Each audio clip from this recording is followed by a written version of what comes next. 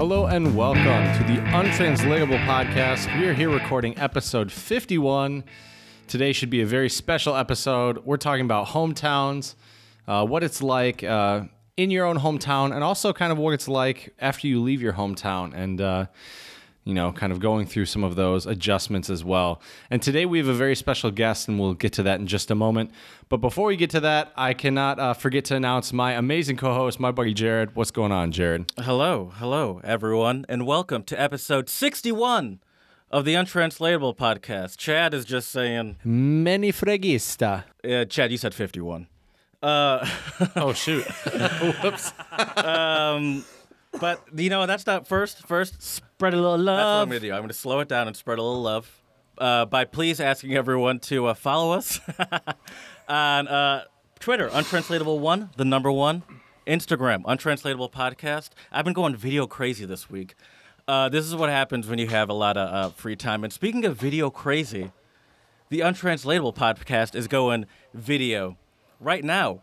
And the previous episode 60, is on video right now.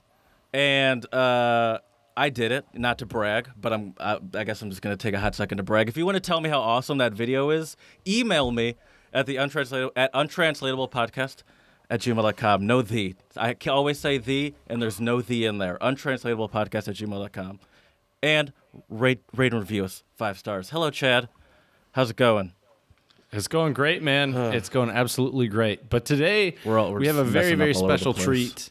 And I am very happy to announce our special guest for our episode today, for episode 61, our buddy Don. What's going on, Don? It's going well, man. Thanks for having me. I'm very honored to be here today as a guest on the show. I'm ecstatic. Turns out all it takes is just asking. Who knew? Little do they know I was prepped with a mic about a month ago waiting for this moment, and it's just taken them this long, so. We like to take our time here at the Untranslatable Podcast, It only took 60, so. According to Chad, it only took 51. Yeah. That's true. Hey, Chad, I have a quick question for you. Where does one find a language partner? I just want to figure this out. I've been Googling it all week, and I don't know where to look. Where does one find a language partner? Yeah, someone that I could, Is there there's got to be like a Philly Reddit, right? Or like a subreddit? That's a good idea. I'll try that out. I mean, I love Reddit in general. Yeah. Am I going to have to blow them? I mean, ideally not. I don't know how Reddit works. If you find someone who wants to be a mutual language partner... Reddit always seems you should be seedy good. To me. I mean, if you want really seedy, dude, go with Craigslist. Then you're really good to go. I would agree there. I wanted a German mistress to discipline. I need a little Fraulein. Oh, interesting. There might also be some type of German club or German organization in Philly. I would be willing to bet. There has to be. That's funny that you say that. I live a 10-minute walk away from the German Society of Pennsylvania. No joke. Well, there you go. Dude. I don't even know why you asked. Yeah. I guess I could just walk in there, but it doesn't seem like just a public place to walk into. You got to wear your Austrian jacket when you walk in there so you can flex on them a little bit. Oh, that's a good idea. Hey, Don, do you have any language abilities at all? I would be lying, but I say no. I took French in high school. Okay. Yeah, I mean, I did too. My French is terrible as well, so. I did know a little Japanese when I went to Japan back in the day, but that also has departed my knowledge base. I know some Japanese, some basic Japanese. I can count to 10 in Japanese. Really? Oh, nice. Yeah. Ichi, ni, sa, shi, go, loku, sichi, hachi, kyu, ju. I could probably actually keep going because I think it's like just kyuichi, or excuse me, juichi, 10-1, 10-2. So I could probably keep going. Can I just say that the counting system in French makes no sense to me? Uno, dos, trois. Nope.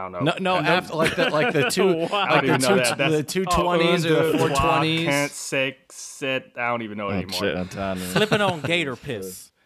No, it's 1, 2, 3, 4, 5, 6, 7, 8, 9, 10, 11, 12, 13, 14. That's I can't remember 15. I can't remember. That's kind of where I lose it. But then I can do I know 20, 21, 22, and then I can do 30. I don't even know what numbers these are. And then I can do 30. I could, you know, but I How could. do you remember these things? You know, I'm smart. What can I say? I have no idea. I have no idea. I mean, but I can't remember anything useful though. Let's put it that way. I mean, numbers, like what? That's kind of not the least useful, but that's not gonna really get me around day to day. Granted, I could do that too, not to brag, but No. not well. But that's the thing though, is I can do it. I could say phrases to you, guys, but that's totally different than actually keeping up with when someone says something to me. I like if someone were to say something back, I'd be like, whoa, can you say that about like 16 times slower? And that's my life in the Czech Republic in a nutshell. Yeah, exactly. Yeah, and then the whole lot. Mluvite anglicky. That's Yep. That's do you speak English in Czech? That's pretty wild. Let me just say one thing. I am very impressed you guys do know other languages. I feel not very competent knowing the fact I only know English, and I work for 2 French founders, and everybody's like bilingual at my company. So it is quite I don't know. I feel like you guys are a level above. Are they bilingual by like by like is it because of their families, or is it more because of they've learned languages? Like they went out of their way to learn a language? No, they were born over in Who's I think they were born in France. There's Daniel and Jonathan. So most of the companies, a good portion of the company is not from the States. So they're both went to school maybe I think in Switzerland, I think. But yeah. Then they're probably tri or quadlingual. I think grew so. up in Yeah, Switzerland. they could probably throw some German in there. Yeah, They probably can. Italian, French, no problem. We have a lot of French people working in our company. One of our co-founders was French. Or no, first angel investors was French. So like there's a lot of language at our company. Okay. That's sweet. That's awesome. You hear it on like a day-to-day basis? Do you hear other languages thrown around? We hear Spanish more often when applicants call in. That's one of the highest level like languages that we have to have. But Well, you are in California for those people that don't know, so that would make sense. Yeah, and I do work for a company that deals with a lot of different nationalities. So we randomly have on our Slack channels like, can anybody translate this? And it's like in Serbian or something like that. I don't even know if Serbian's a language, but Yeah, it is. It's Yeah. in. Yeah. It is. Oh wow. Yeah. Well, I think that was the last one that came up, and someone pops in, and we usually have someone in house who can translate just about anything. It's kind of impressive. Is that their job, or do they do some they're other all stuff like too? like They just find someone that He's an engineer who knows about 4 languages. Like nice. our legal counsel knows 2 or 3. Like we just like they Slack into a channel like who can translate. They're like, oh yeah, I know what this is. Like we can validate this was a degree from this country. We have a guy that works in our department, and he's from India, and he does just like purchasing of products and like handling that stuff. But we work right next to HR, and like at least 2 or 3 times a day, people from HR are coming over and having him translate for. I think he speaks more than just Hindi, which is his Indian language, quote unquote. Maybe also Tamil as well. Yeah, but he speaks a couple different languages from that area, and we have a lot of production people that are from various Asian and Hispanic countries, and he's constantly being called over. Alex, can you come translate this? And he walks over and is gone for like 5 minutes and comes back multiple times. Before we go on, can we give our listeners out there a little introduction of who you are, Don, because you are a new guest on our show. Well, I guess let me do that. Okay. Whoa. Okay. Don is Don's Chad is mostly, I guess, he was my friend from college. We met in our business program, and we roommated together on this summer program thing we had to do for our business program, and that was a lot of fun. We and then now and then so the thing about introing you is that I don't know, you're just a good friend. What do you want to say? What do you want to say about yourself then, I guess? I guess I can give the insight of how I know you guys. I indirectly know Chad from middle school or high school? Yep. Yeah, Maybe. we go way back. Middle school. 8th grade. Yeah, yes, I remember all of that. And then, 8th grade. Good times. Yeah, so Chad grew up one town over from me. You guys knew each other in 8th grade? Yeah, we did. Kind of. We knew knew each other. Yeah, I know what you mean. We met each other, I think, once. I know what you mean. Yeah, you always knew the people at the other school because they were these always the allure of that's hometown stuff though. It is. It is very. It does transition very well into hometown stuff because that is hometown Midwest. I guess just kind of how it is. You're always allured by the school next door that you don't really know. But yeah, I guess, yeah. You also had like an interesting sort of hometown experience because you did not you were very intertwined with your local giant high school, Pioneer, but you didn't go to that high school. You went to some weird sort of hippie high school. You went to community, right? I did go to community high. You guys, you guys painted and built sculptures for science class? That's what people thought. And sang songs for English class. We held a lot of hands. We were just a big community. Nobody Our mascot knows. Nobody knows more verses of Kumbaya than Don. But we were very welcoming. Our mascot was a rainbow zebra, so I was very proud of that. I swear to God, you can Google it. Community High. Are you rainbow serious? Zebra. Not kidding. It's painted on like the sign in the front. That's awesome. My gosh. That was better than our mascot. We were the Dreadnoughts, which is like it's a battleship. So that in itself is kind of cool. But then also, the Dexter Dreads, I don't know. Previous Beer of the Pod as well. The Tonewood Dreadnought, remember that? Yep, I do. I do.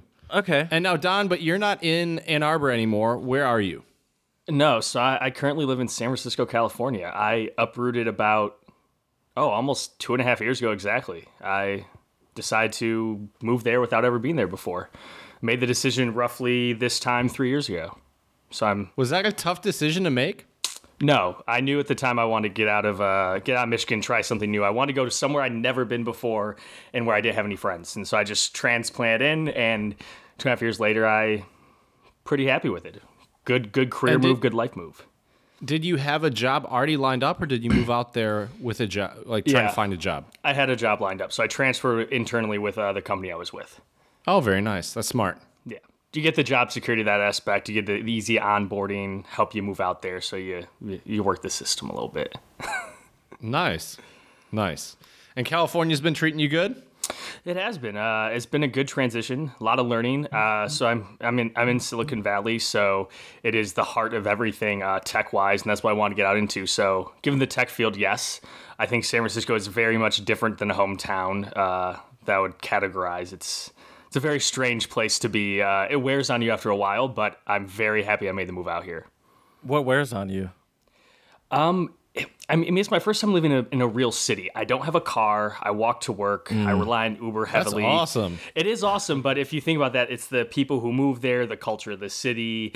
It's just different. It's the appeal of being able to be back in Ann Arbor, where you could drive 15 minutes, be out in the country, and have that freedom of mobility. And I think that's one thing about having a car that I took for granted, is that having that ability to be I can just go leave. I can't just go leave.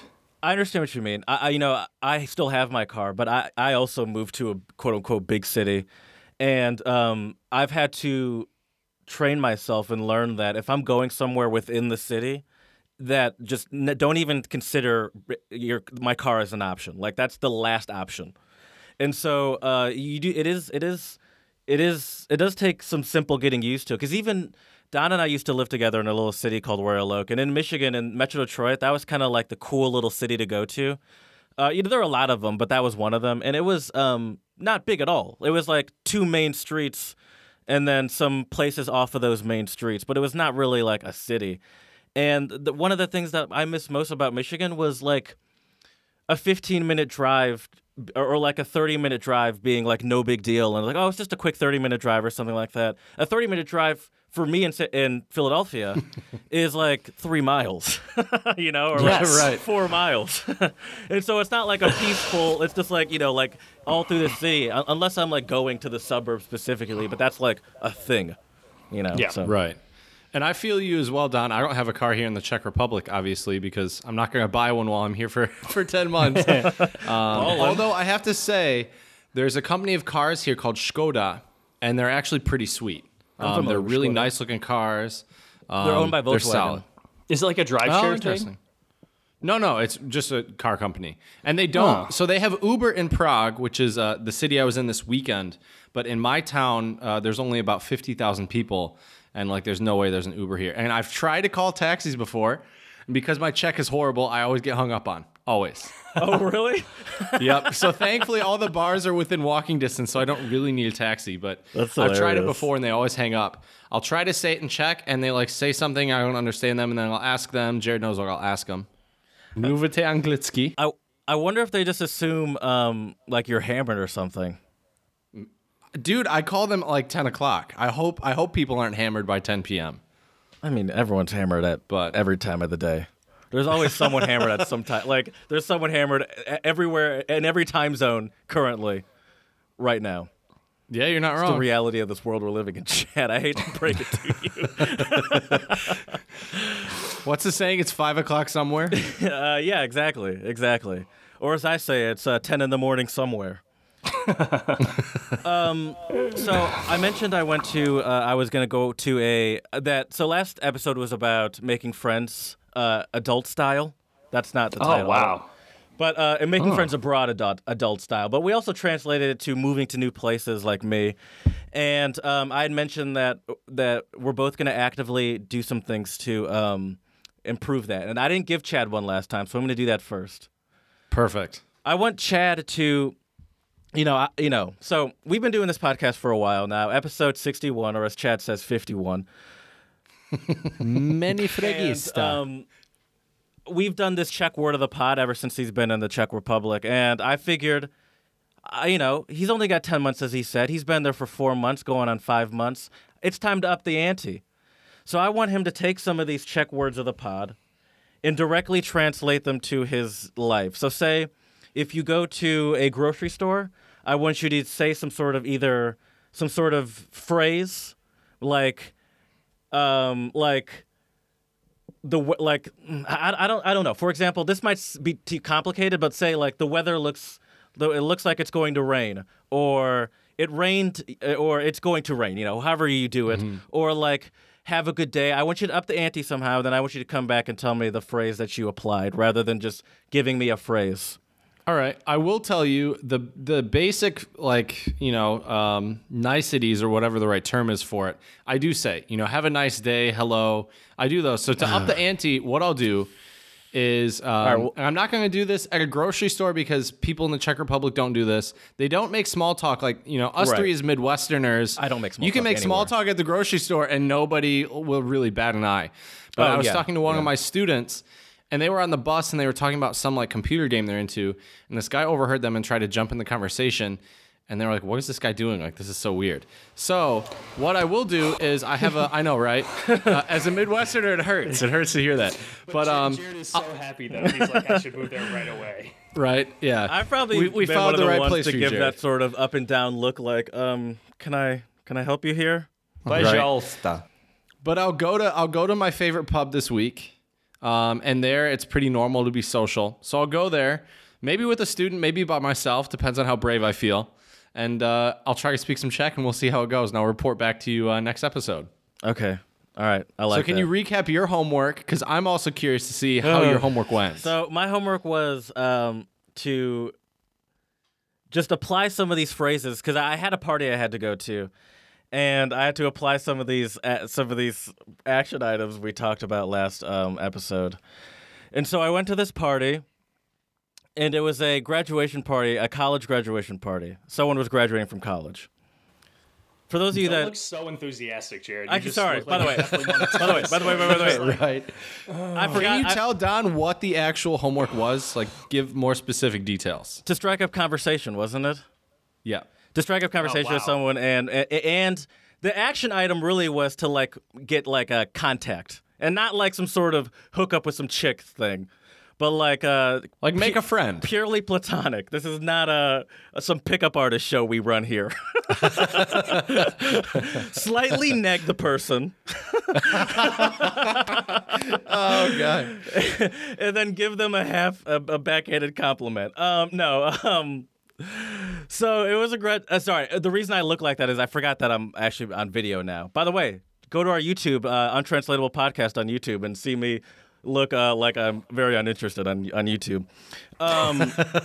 So there was this party, and it was a graduation party for someone graduating college. First of all, I've never felt so old in my life. I'm 26.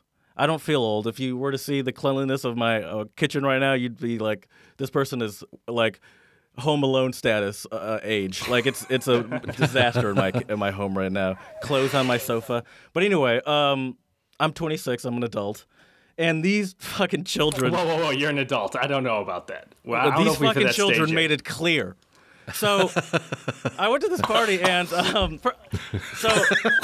I realized I'm terrible at like I hate the idea of striking up conversation. So like I didn't just want to like stand around. So I went to go sit on a comfortable sofa, and I kind of just sat there on my own for. It was fine. I'm not complaining. The hardest part is not going on my phone because I'm fine sitting alone. But once I'm on my phone, it's not a good look. So Right. he's got to sit there. agree. But I'm like, I'm also fine just sitting here. I don't need people to talk to me. But in my head, I'm like, I have to record a podcast tomorrow in 2 days. I can't come back saying I found some hilarious things on Twitter.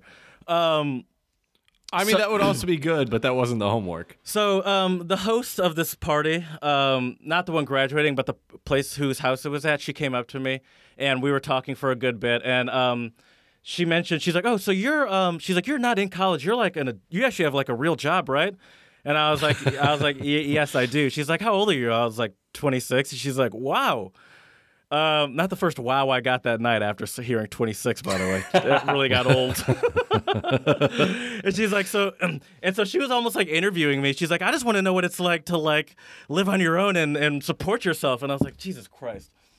And I was like, I entertained the conversation because it was a fine conversation, but it was just like, well, I'm not 62. It was so ridiculous. And then Or 51. she was nice and whatever. We had a nice conversation. She was fun. She kind of actually, she was younger than me, obviously. She was probably like 22, I think. But she reminded me of like most of my aunts. She was very aunt-like. And I heard after from one of her friends that everyone calls her Aunt Nessa. Her name's Vanessa. So I was like, oh, okay. Makes sense. Anyway, another dude who looks like Corbin Blue. Have you guys seen High School Musical? Yes. Yep. A light-skinned black dude with the hair. That's Corbin Blue. Dude looks like him. You know, imagine if if you've only seen Mission Impossible and you see Tom Cruise and you imagine that he's 6'2", and then you see him in person and you realize he's 5'6". That was the version of Corbin Blue that I saw. He was bigger than that, but he wasn't 5'6". But so this guy and I started talking.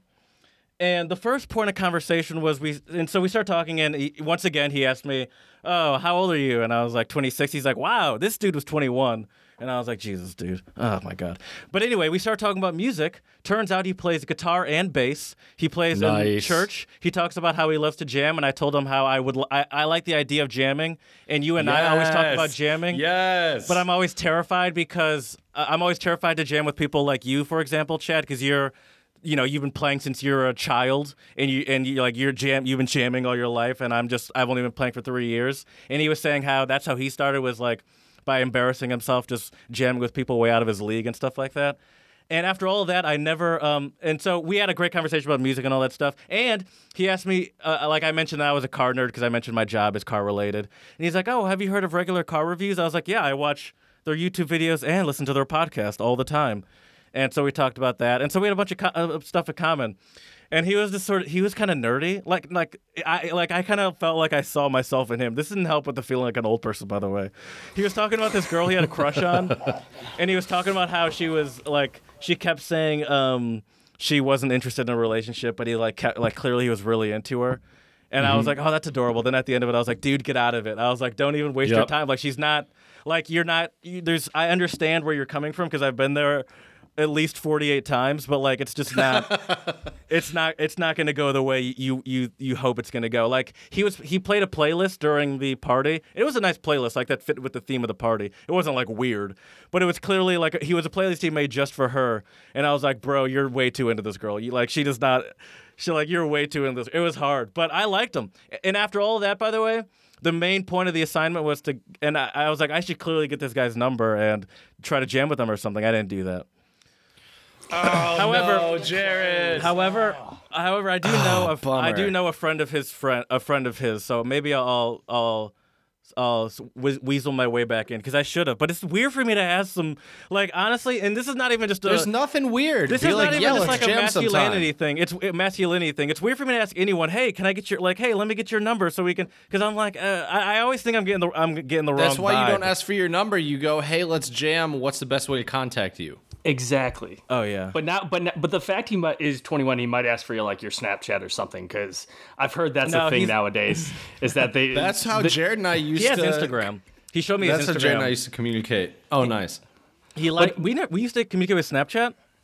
We all did. You and I did. Yeah. Oh, okay. That's the only way we used. But they got back to a in point where college. I just got sick of it because I hated the fact that I had to take a selfie every time. I I actually fully deleted my Snapchat. Yeah, usually it's the dick pic. No, sorry. I actually Oh God. I fully deleted my Snapchat about a year ago, and that's actually maybe a little less. But whenever I got Instagram, I got rid of Snapchat. I was like, Instagram's a better Snapchat. I got the finally stories, got Instagram, and I never snap people directly anyway. So who cares? You're just a silent creeper on Snapchat. I know. Yeah, so I just creep on Instagram instead. There's more pictures to look at. That's fair. Gross. That's fair. And did you get to your other homework assignment? What was the other one? You got to remember. You got to go out alone. Go to a bar alone. Oh, I didn't do that. Sorry, I didn't do that. All right. It's all right. I figured that was too much for one weekend. So I actually was pretty tired. I went to bed surprisingly early yesterday. I went to bed at 11 o'clock, which is shockingly early for a Saturday for me. nice. Jesus, I was in bed by 9 o'clock. Usually on a nice. weekend, I go to bed at 3. Yeah, I was in bed at 4 on Saturday and 4 on Friday night. Okay. Well, I guess it'd be Saturday morning and 2 on Saturday. We have a winner. I guess so. Actually, I got a quick little story I want to tell you, Jared. Did I mention that I was going to that secret bar in Prague during our last episode? I think you mentioned you were hanging out with David in Prague. I don't know if you mentioned you're going to the bar specifically, but I saw let me David's paint this picture. Instagram. Right. Let me paint this picture for Don and for our listeners out there. So I met a guy through Couchsurfing, which is also something we talked about in the last episode. It's a good platform to meet people. And we went to this one bar, which was pretty cool, but it was really crowded. And so he said, well, I have a guy who owns kind of like a speakeasy in Prague. Let's just go there. So I was like, oh, sweet. Okay, sounds good.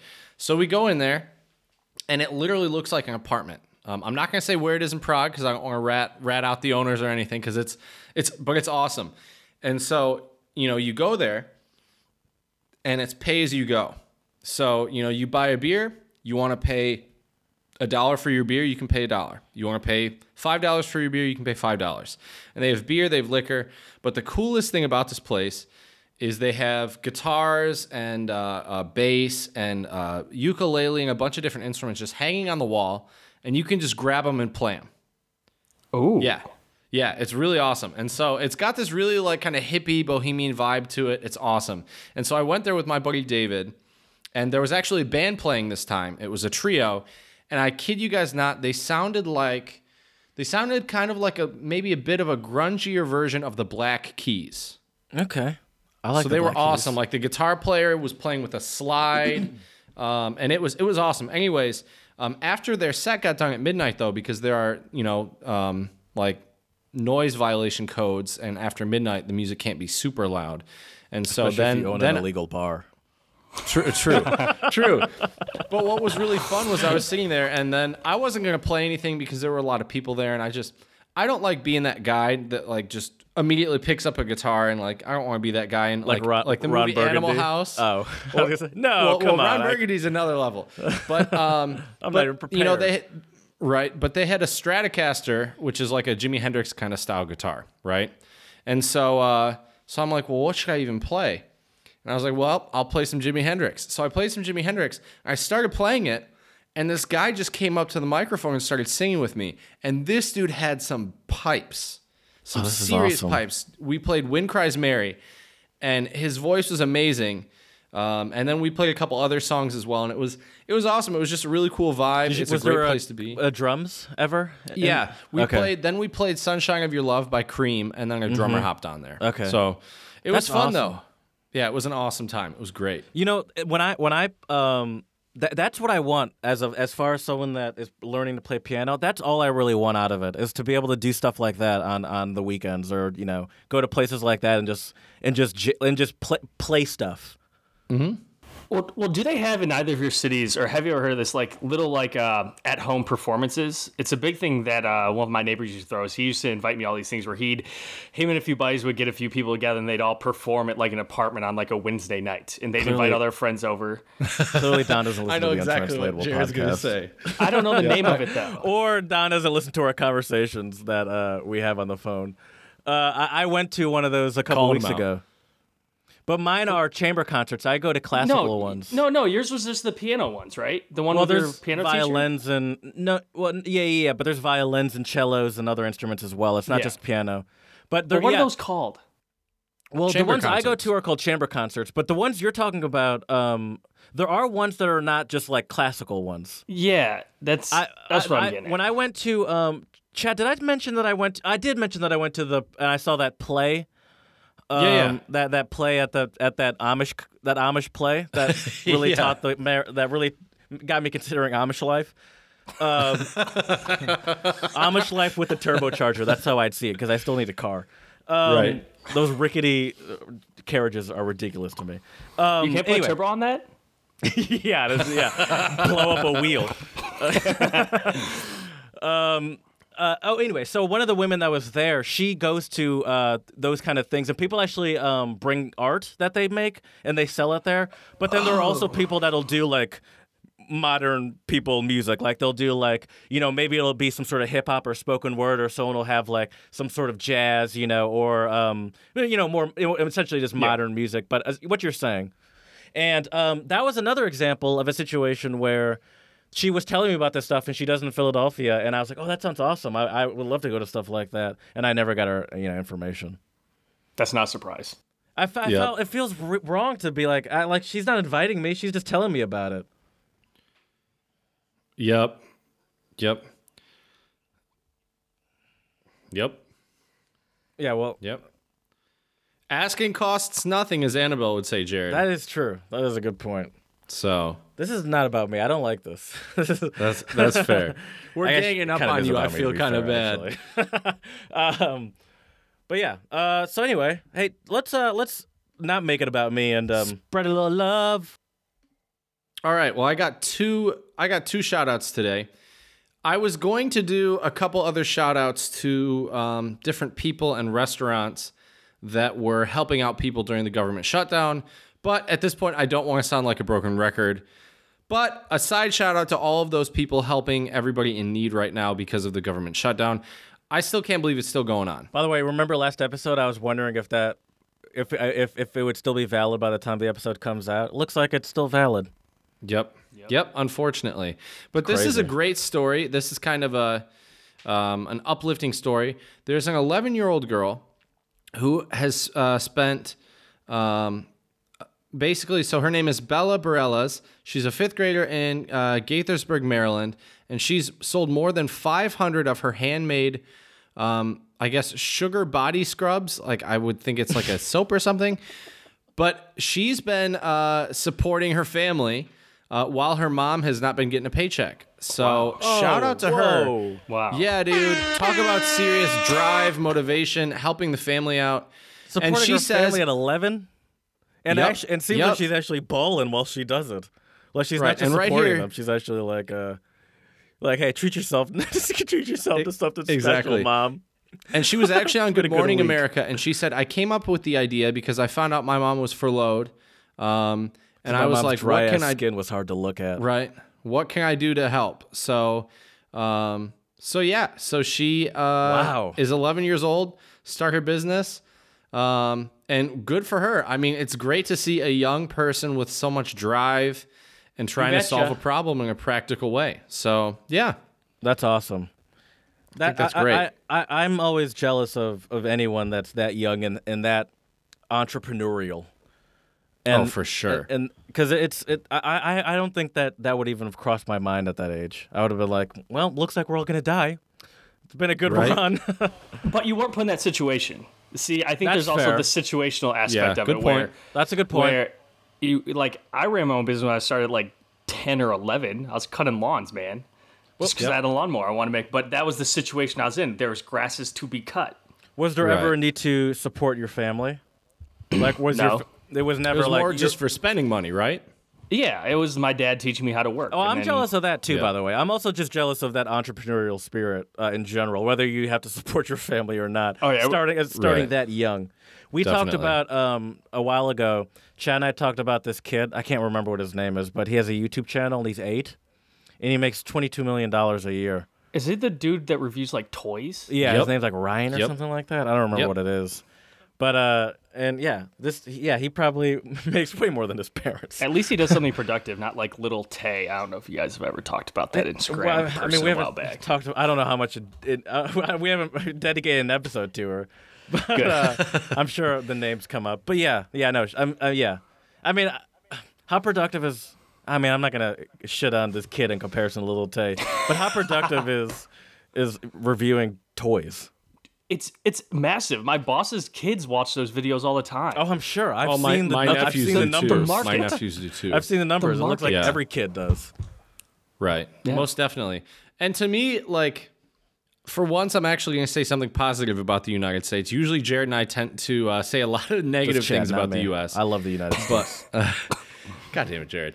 But I think this entrepreneurial spirit is like kind of the core of a lot of the cool things about the United States. You know, I mean, or do you guys think I'm just like blowing smoke? No, I think you're right. I think It's you're the right. American dream. That's Well, true. you know, because I totally think you're right. I think that it goes along with us valuing work and us kind of putting work above everything, and seeing someone figure out that young and make money. You know, it comes back to people valuing money. But yeah, I think people are highly encouraged to do that kind of stuff here. Right. And most- I think another thing that's also a beautiful thing about the United States is people willing to help out others in need. And this leads me to my second shout out today. There's a church in North Texas that paid off the entire school district's lunch debt. So this was the Wow. Rosie or Royce City First United Methodist Church. They donated their Christmas Eve offerings to charity. They do this every year. And this year, the pastor, Chris Everson, went to the church board to ask about taking this tradition a step further.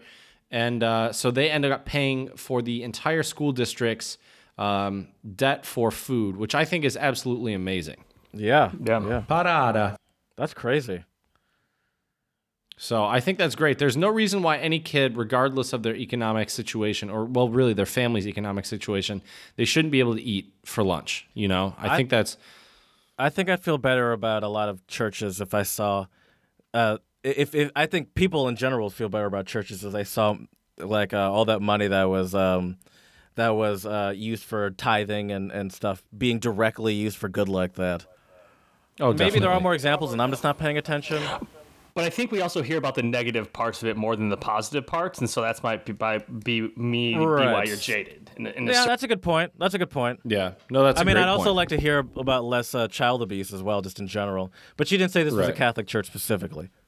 It was it's a United Methodist church, so little different. But I'm sure they got Slipping their own on problems. gator piss. But now it's time for one of, I think it's safe to say, Jared's and my favorite parts of this podcast. It is time for the beer review of the pod. And you know, Jared, my choices are starting to thin out a little bit in the Czech Republic.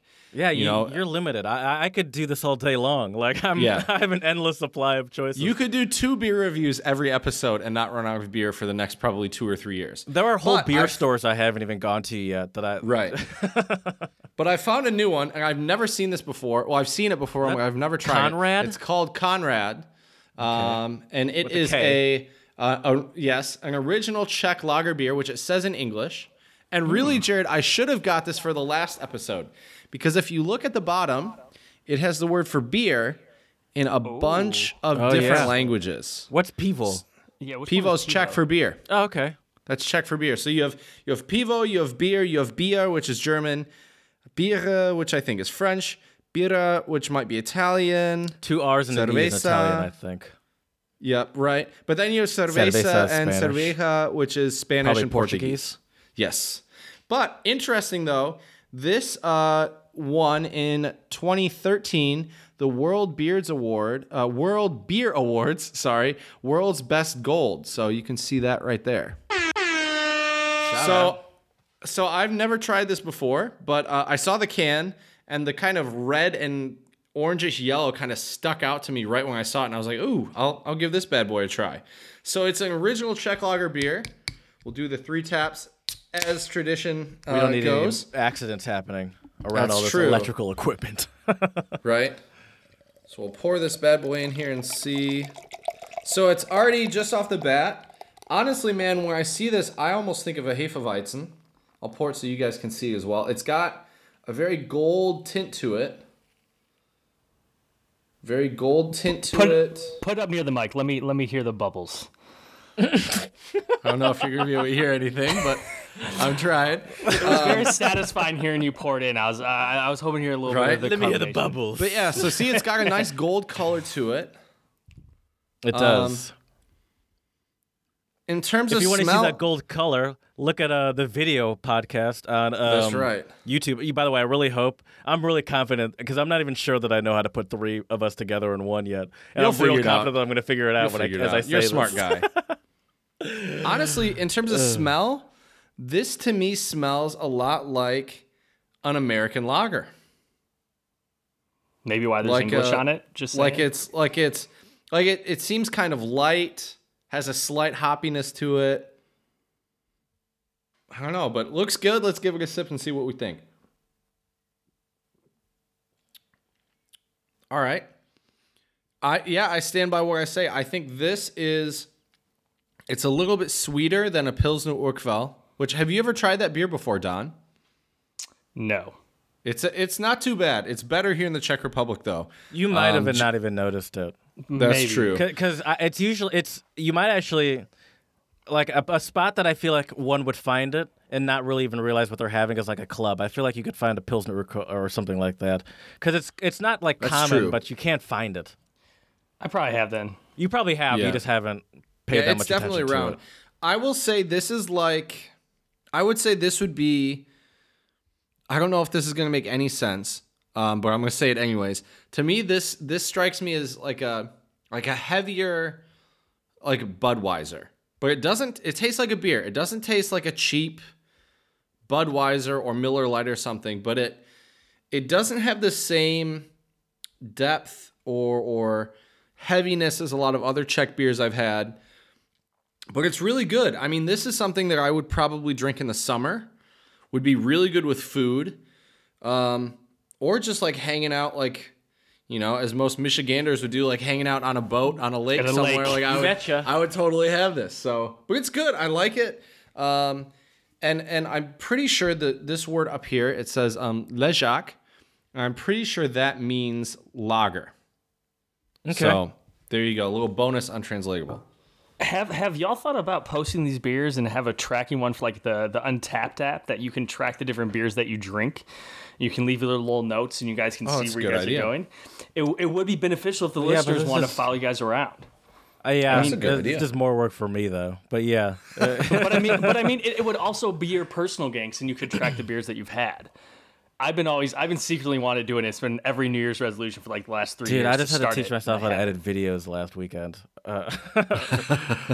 I mean, Okay, too much technology. It's okay, Jared. Chad it's can so do it. funny. I like it now I get to almost like prove myself. I have to sit here and explain all the stuff I have to do to upload all the different shit. We don't care. Yeah, no one cares. No one appreciates me. Hey, if you want to, I appreciate you, bro. 5-star reviews on whatever it is. I don't give a shit. iTunes, Wow. Stitcher. You just asked for their opinion, Jared. That's very nice. You know what I That's do very give a nice of shit you. about though? The reason I'm here is not to be berated by our guests that we've had onto the Untranslatable podcast, but it's to spread the joy of becoming a polyglot, which our guest knows nothing about because he's still trying to master English. It's time for the Untranslatables. Yes. Oh man. This is, by the way, Don. This is the Untranslatable owl. This owl. This is one Where of did our you most find it? cherished sound effects. Where did we find it? Chad's I house. want to hear it one more time. One more time. So at Chad's house, Chad's mom likes cuckoo clocks. Chad Wait. Yep. literally took his microphone and stuck it up to a clock. I think Don has been up in that room and seen the clock. Wait, it's the one with all the different birds every hour, right? Or Yep. no, yeah. On Yep. the 50. Yeah. This is our 51. It kept interrupting our first couple episodes.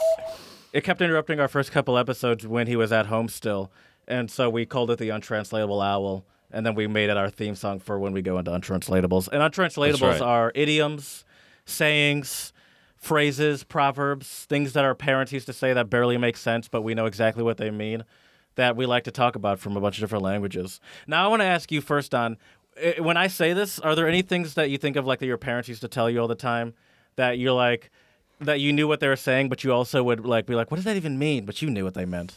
And I know I'm putting you on the spot. I can't really think of any either. I don't think we have very many. I'd have to dig into the archives of my mind and think about it.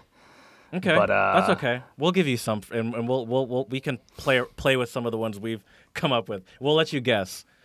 Sounds good. So I'll start. I got one. Okay, go for it. Okay. See, now Go for it. Go for it. Okay, my first one is Taiwanese, and I'm just waiting to hear it. Do you? Come on. My first one is Taiwanese, and it's Ti Gong Tia Gong Lang, and the literal translation is God loves the stupid person. Any guesses, Don? Any guesses on what that means? What that would actually mean?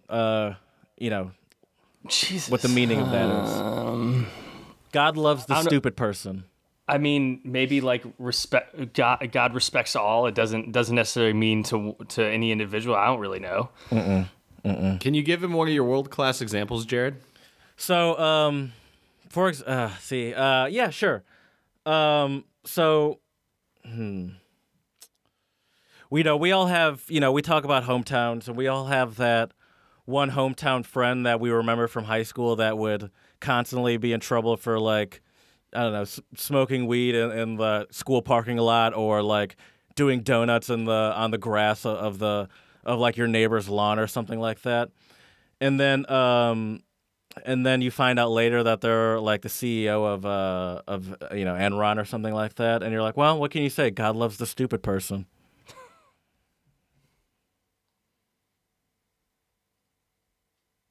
Any guesses, Don?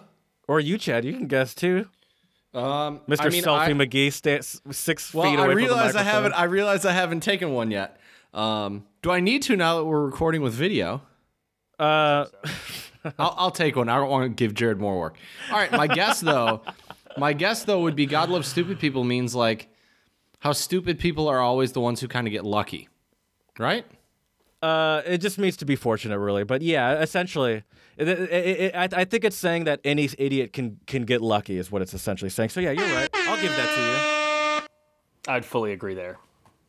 Like we know people from college that we can name names. Most definitely. That we won't though. Ricky, but we definitely know. That you're like, wow, how is that person still that's funny. supporting That's themselves? funny. That's shocking. They have an apartment. Right. What do you have, Chad? All right, I got a special one for Don because I figured him being out in Cali, he probably hears Spanish once in a while. So I found kind of a cool Spanish one, and we'll see if either of you can get this. So the phrase is ponerse las pilas, which means literally translated, put yourself some batteries.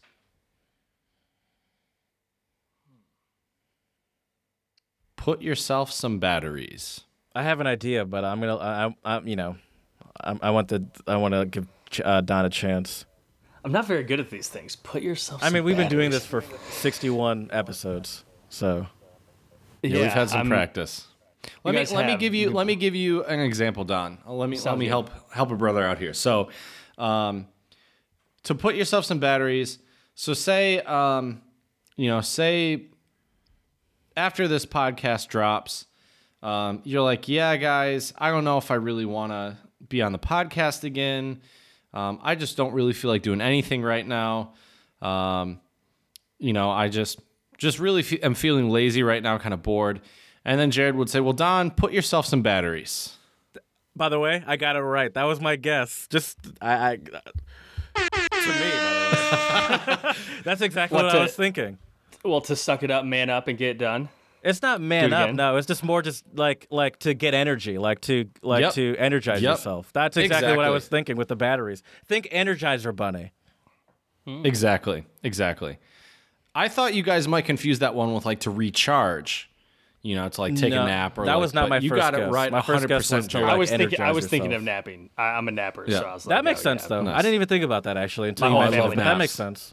I napped today. Nice. I'm jealous. Yeah. It was you got any great. more, Jared?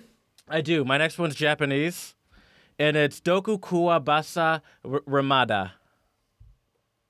And it literally means when poisoned, you might as well swallow the plate. So is this well? Here, I'll let Don give his 2 cents first. By the way, Chad, while Don's thinking about this, we'll give you a second to think, Don. I've started to realize we must be like experts at this. You guys are pretty damn good, to be honest. To be honest, you guys are pretty good. Until we're sharpening our polyglot skills. Because we've usually had guests that bring, we've had guests that bring stuff from languages they know, so they're not really guessing like we are. I've never really realized how quickly we guess until we've had someone else on. It feels... Well, yeah, it's the muscle. You're working the muscles of, being able to be, you're tying things together, because most... I don't know. I feel like this is common in most languages, but when you don't really think about it. We mentioned a couple episodes. We're really just only planning for this is all preparation for Family Feud run that we're going to go on. Exactly. That's why we just have all these different styles of quizzes that we give each other. Exactly. You do gain some knowledge from it, though, Show me Conrad. Oh, absolutely. I would agree, Don. I would definitely agree. I don't know. My gut reaction to it is something like you're shit out of luck anyway, so just do whatever you want to do. Yeah, I would say that's where I would go with that as well. Are we right?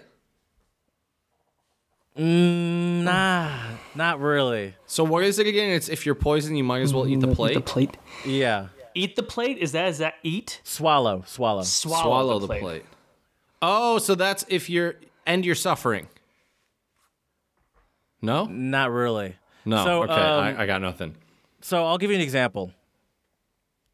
Let's say you have a New Year's resolution to lose weight, and on January 2nd you have a delicious donut from. I don't even know why I said donut. I don't know any famous donut places. From that donut place from a great donut. You have a great donut, and you're like, well, at this point, I might as well swallow the whole plate, and then you just quit your New Year's resolution and start eating pizzas. Oh, okay.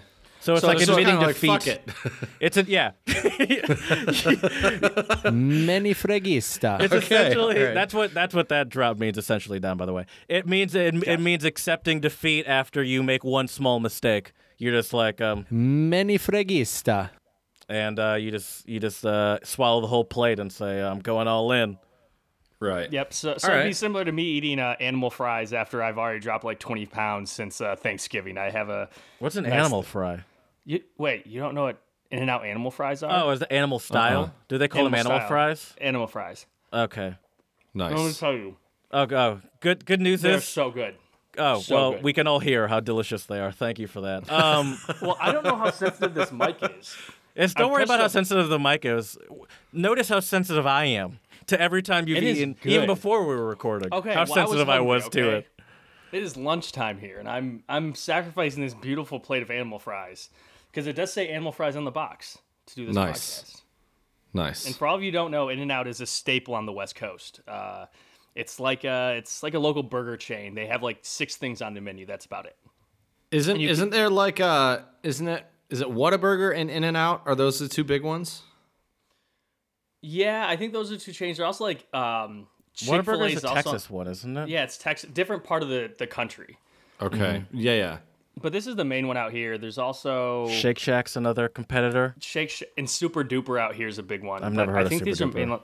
I think that's just like West Coast. Shake Shack's all over. That's the reason I know it. I have one more. Do you have any untranslatable, Chad? I have, of course I do. But go ahead. No, go ahead. All right. As usual, as our listeners know, I usually try to bring at least one. Now I'm trying to keep it to 1 per episode so I don't run out before I leave the Czech Republic. And so I have a Czech one, and it is nemám paru, which means I don't have steam.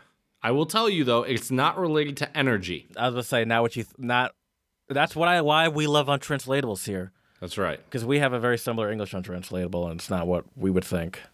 Right. Yeah. Can you So give me we the- say to run out of steam in English, Right. and that's not what this means. Can you give the literal again? Nemam paru, I don't have steam. Don, do you have any ideas? Yeah. I got one, but Get your face closer to the microphone. oh, sorry. I don't want to breathe into the mic now, Jared. You have me feeling very self-conscious of my bodily functions. Also, I'm currently at my girlfriend's family house. Oh, I know you don't. house, and, But I would they like you to say- talk into the microphone, Well, though, I'll at the talk, very but- least. They say I'm very loud, so I always try to be very quiet here, which I'm not very good at. I'm known to be the loudest person in the household. They can always hear me when I get up. Very self-conscious about that now. We'll talk quietly and closely to the microphone. That's the perfect combination. Is this close enough, Jared? A little too close. Oh my god. What was it? One more time, Chad. I don't have steam. Nemam paru. I was thinking of it's like I don't have. I was putting it in literal term like steam is in like. I was thinking it's more like I don't have any swagger. I don't have any like clout. as they call Drip? it. But I don't know. Is that I don't know check why that's- drip? I don't know, but that's like what it came up with the literal translation. Like I don't got any clout. I Okay. don't got any drip. But I'm guessing that's not. That at is all it. great. I Sadly, hope that's that's not what it it. is. Oh, I wish my it was, God. but that's not what it is. Nope. Nope. Jared, any ideas? Is it sauce and or drip? No. It's not sauce or drip, unfortunately. I don't. It makes it's to me. It sounds like I'm not interested. Like ich hab keinen Bock, kind of. Like it's Nope. like I don't care. Nope. You guys both don't have steam right now? You're wrong. I don't have any steam. Just guessing. I don't have any guesses. You're getting close, or are you getting warmer? I have no idea. Boom! Hit that ham horn, fam. Yep. I mean, that's I kind of have an no unfair idea. ham horn. It took like 14 guesses, but Hey, you got there. though. what's the English, literal English one again? I don't have steam. Nemam But that could- paru. Okay. So like Makes I have no no sense. idea. Don, do you not? Are you about to dispute that? No, I mean, I guess I get it. I was trying to. I know steam to me means like boiling water, because steam comes out of boiling water, but I don't get how that means no idea. That's the Yeah, beauty me of the either. untranslatables. Yeah, they me don't have to either. make sense. Right. Yeah. That's true. I mean, there are plenty of untranslatables in English that don't make sense either. That's a Oh, good without a point. doubt. I have one more, and it's Japanese as well. And it's sorry, hold on. Let me look at it closer. I don't have my glasses on. Miminita koga dekiru. Miminita koga dekiru. And it means I'm growing a callus in my ear. Oh, I mean, to me, it means shut up. You're talking too much. You're annoying me. Nice. Nice. Good work, Don. It's sick of saying that. Sick of hearing the same thing over and over again. Oh, my So like a girlfriend would broken love that. record. Yeah. So anyone that's listened Oh, heard nice. all 61 episodes of the Untranslatable podcast is probably growing a callus in their ear, which is me. That's the person who's done that. Okay. So I guess I thought I had one more, but I don't. That's it.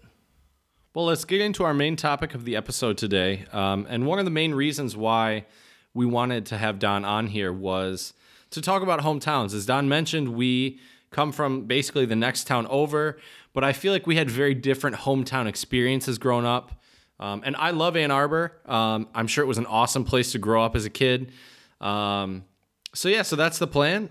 So let's get into hometown. It also seems like Don was very Don. You're very well connected in what's happening in your neighborhood. Is the sense I always got. And so Yeah. Just as a background, like for example, I don't think I ever really had like a place that I'd call home like that. When I first moved to Michigan as like a baby, I lived in Troy for like a couple of years, like 4 years or 3 years, 2 years. Then we moved to Clarkston, and I lived there for like 7 years, and then we moved to Germany, then we moved back, and then I kind of moved all over. So like, I never had that sort of hometown situation that a lot of people had where it's like, your neighbors like that. You've been in the same area forever. Like when stores like, oh, this store closed because this owner is 82 and is sick of the new kids that are ruining the store or whatever you hooligans did back in the day. And I always thought of you as someone that was very connected and what was connected / nosy in the the goings on of your community. Am I wrong in saying that? Is that too much? I mean, I'd say you're right. It's also the product of the environment. With my dad being a teacher in Ann Arbor public schools, my grandma going to Ann Arbor High School back in like the 40s. We're pushing. We've been in Ann Arbor almost. The Strites have been there for 80 some years. Strites. You make it seem like you're like a royalty within the. No, but like everyone. But knows the family's just been there for a Strites. while, and so it's just like we're connected. My grandma worked at the University of Michigan, and so when you have all that, it's like you kind of just know a lot of people. Right. Did your dad go to Pioneer? My dad went to Huron. So we Really? actually went to Okay. all high school, well, minus Skyline because they're new. But my brother technically graduated from Pioneer. I went to community. He was Huron. But yeah, he Nice. coached at Huron as well. So a lot of the people who came back to Ann Arbor, he actually knows them as like adults. The people who rented the house across the street from us, that was my grandma's old house, was my dad's former student who was his cool. first students when now he's like 40 something. Talk about a tight knit community. That's awesome. Yeah, we're very close. Jared knows. So, knows. so tell the listeners out there. I mean, we did an Ann Arbor episode, but I get But that was a just certain on the road again. I did that That's when I true. was. visiting I my listened sister. to it. I was impressed with it. It was a good representation of college game day.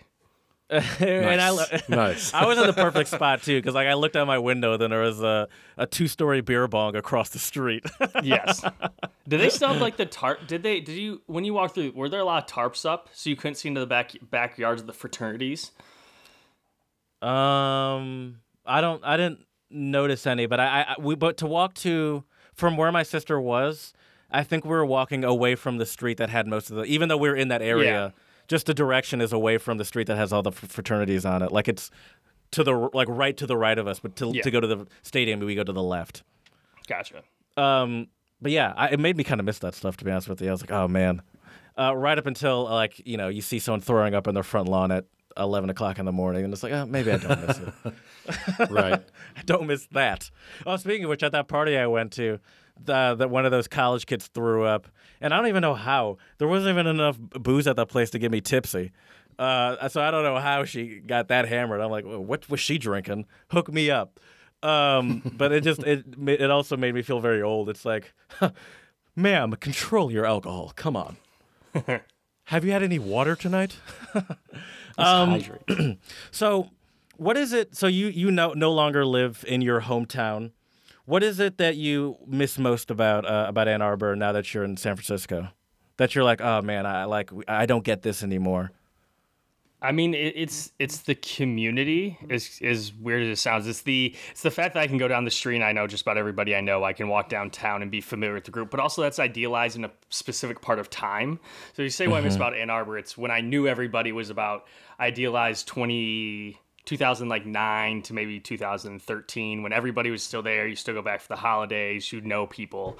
Now it's just the sense of, literally the sense of home, just being comfortable, knowing where to go, not having to Uber around, having a car, not having to pull up Google Maps, just Right, knowing where right. you want to go eat, just being like fully freaks. You just know the place like the back of your hand. What's sad now is the back of your hand is changing, and it's like, oh wait, that's new. Yeah. Oh, that's new, and I'm just like, whoa. So that I just like going back where it's just like you can just go do whatever you want to do. There's really no rules in your hometown. You just kind of do what you want. Do you see yourself ending up back there? Like, do you see some sort of obligation to Ann Arbor? Like, God forbid, past your parents. So there's no real family obligation pulling you back there. Could you see yourself wanting to retire there yourself, or having that need to go back there? Because I think that that's what I hear a lot about people's hometowns, where it's like no matter where they go, that's like, oh, but I got Boston in the back of my heart. And even though I'm all the way over here, I'm always gonna end up back there at the end of the day. No. No. Well, it depends on what you ask.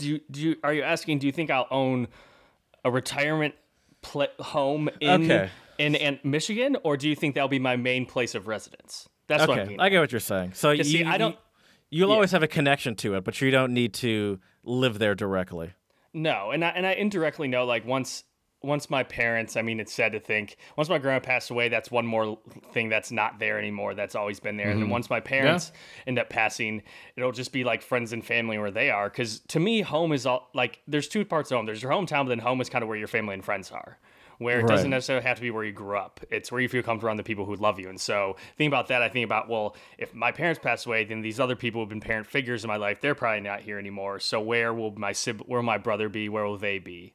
But I don't plan on Ann Arbor being a place that I call my main residence for some reason. I also plan on having at least 2 or 3 residences when I retire. But that makes that makes a lot of sense though, because like that was a great way to explain why like I now just call Louisiana my home, even though I never lived there.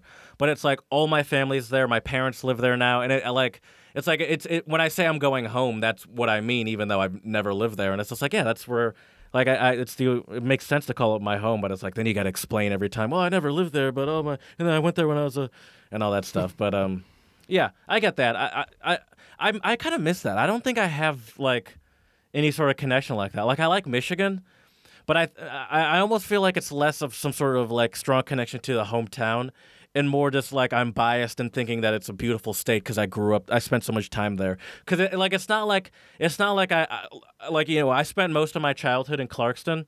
I feel no need to specifically move back to Clarkston or specifically move back to Birmingham where I lived after. Like I'd happily live on the West Coast or something like that. I think that would be cool. But I think part of it is you didn't really form those close ties with your neighbors, your friends, your family, the people down the street where you saw their kids from when they were babies to when they're graduating high school and going to college. Like those are the things like the intangible about being home. Like I have the twins I used to babysit are now sophomores in high school. Their older brother is now in college. He comes out here to visit his girlfriend. It's weird. Are they good kids? Oh yeah, they're great kids. Are they? Seriously, no, they are. They're the like goody two shoe kids, or no, okay. They're just like good kids. They don't. They were the equivalent of like me. They would fuck around a little bit. So they're terrible. I knew you were going to go there. I was just waiting. No, I was just asking. I just wanted to know if they're like, well, one was in juvie for a bit. And it's like, how do you? I wanted to know if you felt any way involved. But if they're good kids, then no, I'm not interested. They run the lawn mowing business I used to have, so they got their head on straight. One goes to Michigan, the other 2 are bright. They're children of like 2 Ann Arbor teachers, so very understanding family. I want to talk to Chad real quick. I want to know what. So Chad grew up in Dexter, which is a spitting's distance away from Ann Arbor. It's a good way to put it. And but it's a very different vibe, because for sure. Dexter is country, suburb/country. I wouldn't even say suburb. I would say village. Yes. I mean, it used to be called the Village of... Village. It's weird, dude. Village it's called country. the City of Dexter. And if you ask anybody over the age of, like, probably, 22, 23, they grew up with the Village of Dexter. Okay. Like, that was what you said. And now when I see the City of Dexter, it doesn't quite feel right. I'm Ann just Arbor an is a outsider. city. I don't even know. Yeah. Dexter is not a city. Bigger. Dexter has it's gotten bigger a lot. Yeah. Like, the population's up to 10,000, but 10,000 is not city population, in my opinion. But that's another talk for another time. Well, we'll get to that because that's another thing I want to talk about. But what is I want to know about? First of all, I didn't realize you guys had this slight connection that went so far back. But I want to know, like your hometown is very different, and I want to know like how you feel about your hometown and what your connection to it is, because you don't really talk about it like Don. I mean, Don's sporting his hometown right now. Right. Actually, it's really ironic. I almost wore my Michigan State shirt, and I was like, you know what? I'm just not going to be that guy today. Thought about it, but anyways, I mean, I guess the reason why I don't talk about my hometown the same way that Don does is just because I've been to. Not that Don hasn't been to a lot of cool places. I'm sure you have, Don. But I think growing up in Dexter, it's different than growing up in Ann Arbor. Like Dexter's great. I love it. It's a small town feel. If you're ever driving through Dexter and you're there in the morning, stop at the Dexter Bakery. You will not be disappointed. Yeah, I mean, Jared knows, Don knows some of the best donuts I've ever had. But when I think of Dexter, like, to be honest, what I think of is like, I think of farmland, I think of cornfields, I think of bonfires, I think of the Huron River. Bonfires. Right? Oh, right? canoeing down the river. Oh. Yeah, see, I'm bringing back all these memories for Don. And I think we might have actually met at a bonfire. No, we did. At, Yep. Oh my God, this is wait. What's her name? Was it it like at Aaron's house? Aaron or Ashley? One of those. I think one it was of those Aaron, groups? wasn't it? Yeah. Yeah, Wait, and you were yeah. talking to one of them, right? Both. Probably. Yeah. Oh yeah. Probably. Yeah. Oh my God, I do remember that when you had to get your parents to drop you off at places. Yep. Good times, right? But yeah, and so like bonfires were really popular in Dexter, and then we have the Huron River, and then Huron River Drive, which is the most scenic and most beautiful. That's how I used to get to Ann Arbor. Is I take that down and then turn on. What road is it? It's when you go down Zeeb and you got to make a Miller. I would turn down left on Miller, and then or you could go Dexter Ann Arbor and take that in. But yeah, so Dexter, it's got a really small town feel. You know, where I went to high school, I think I had like 350 kids in my graduating class. In Ann Arbor, the schools are huge. Am I right, Don? Pushing, yeah. I think well, my not class community. Was community was small. We were about like 450 students, but when That's still I pretty did big, though. Yeah, we're graduating class about like 100. But when my respective class of Pioneer was like the whole school was 450 something. Yeah, the whole school was 400 I got you. people. The graduating class, I think, was like 750, 800. They maxed out the total building held like 3,000 people. But now they have 3 high schools still. What's funny about Pioneers, my dad actually went to Pioneer. And he didn't know went that. there before Huron existed. I think it was just being built. And he told me he had over 1,000 kids, I think, in his graduating class. Yeah. So he was part of when it was like the only Ann Arbor high school. Yep. That was the Ann Arbor High School Pioneer. Yeah. Yeah, it was. And it was like, it was. Yeah, it would have been where it was currently, but then originally it was like downtown Ann Arbor. Right. Somewhere. Exactly. So, we kind of went off on a slight digression. So, do you think what you're saying is that you like your hometown? Obviously, you don't have any ill will towards it, but it's not the kind of place you see yourself in. Like, it's nice, but it's not where you want to live. I or think how you want to live your life. The only way I could see myself back there is if I raised a family and had a decent job in either Dexter or Ann Arbor or Chelsea, one of the surrounding areas. If work and family brought me back, I would glad to go back. Yeah. But I mean, as Jared knows, and I'm sure Don can guess by now, like I just love being able to travel and live in different countries. And I've been toying with the idea of living in a couple different places. Unless I can find a good job. I think if I lived back in the States, though, it would probably be in Michigan. Right now, at least, just because of my family. You know, I have 2 nephews and a niece. But, you know, I really love Dexter. And it does still, you know, and I'm sure you felt this way when you've gone back to Ann Arbor, Don. I'm assuming you've been back since you've moved to California, right? Yeah. I go back like 4, 5, 6 times a year. Right. But it feels like home. Even though a lot of your friends have moved. Things have changed. There's new stores up or whatever. It still feels like home. Oh, yeah. But I think that's also because we're still in the house I grew up in. And are you still in the house you grew up in? Yep. So you're right. That's a great point. Because my parents were floating the idea around that we might end up moving out of our house and moving to a different house in the neighborhood. Don's 26, by the way, everyone, and soon to be 27, and he's saying "we" with his parents' house. Well, I mean, because it's always your house, you know. Like it's I feel you. I get what you're saying. I totally understand what you're saying. It's just funny. But this ties that you still have that connection like that. But I totally get it. But this ties well to Jared's theme of knowing everybody. Someone in our neighborhood recently passed, and then we know them so well, we were like, oh, yeah, we'll buy your house nonchalantly. Because to put in perspective, we own three houses in the small little neighborhood we're in. My parents like to flip houses. So that's the part of the connection that we have. None of the houses have gone to market. We just know the people. We've cut their grass for years. We were friends with them, and we have their best interests. We blow their snow, all that stuff. And so when something happens, like we're the ones who help take out their trash, and normally it's more elderly couples. And so that's how kind of we just root ourselves in the communities, because my parents are giving people. My mom's a nurse, my dad's a teacher, and so I think that plays well for why I'm so tied into Ann Arbor, is because they're givers, and so indirectly I know a lot about the community because I'm similar to them, where I like to, I guess, give and be around people and talk. Clearly. I want to ask you grew about up in that. a good family. Because For sure. as you mentioned, your dad's a teacher and your mom's a nurse, and you guys are both very like ingrained in your community. For example, my grandpa, when he was up until pretty recently, he would go and mow a bunch of his neighbors' lawns and bring some older people meal like lunch and dinner and all that kind of stuff. What kind of stuff, like, what is your parents' role in the community? I'm sure they do some of that stuff that I just mentioned, but like, because that is how, I mean, that's how it happens. You learn to, you learn all this stuff through your parents. This is all nurture stuff, and you learn that, and because your parents are the one introducing you to half of these neighbors and telling you to go bring this person this or go do this for this person. What is it that they would often do, or like, what kind of calls would you often hear where it's like, oh, I got to go do this for neighbor blah, neighbor Joe? I mean, it started out very basic. Hey, when we're out of town, can you mow our lawn? Can you keep our sidewalks clean? Get the mail? And that's what it started as, but then it started transition to, hey, can you take our trash out? Our older neighbor, she was in her 90s. We take her trash out. We call in. We check in on her. And we're kind of, I see my dad being like the monitor of the neighborhood. If somebody needs something done, they'll call him to help out. They lend their tools, they lend their time, they lend their advice. The neighbors next door who moved in, my dad helped them gave them designs of their whole basement, like around the neighborhood. Like if you need, we share a trailer with 4 or 5 of our neighbors that you can just borrow, and everybody else in the neighborhood gets to use it. But 5 of them paid for it.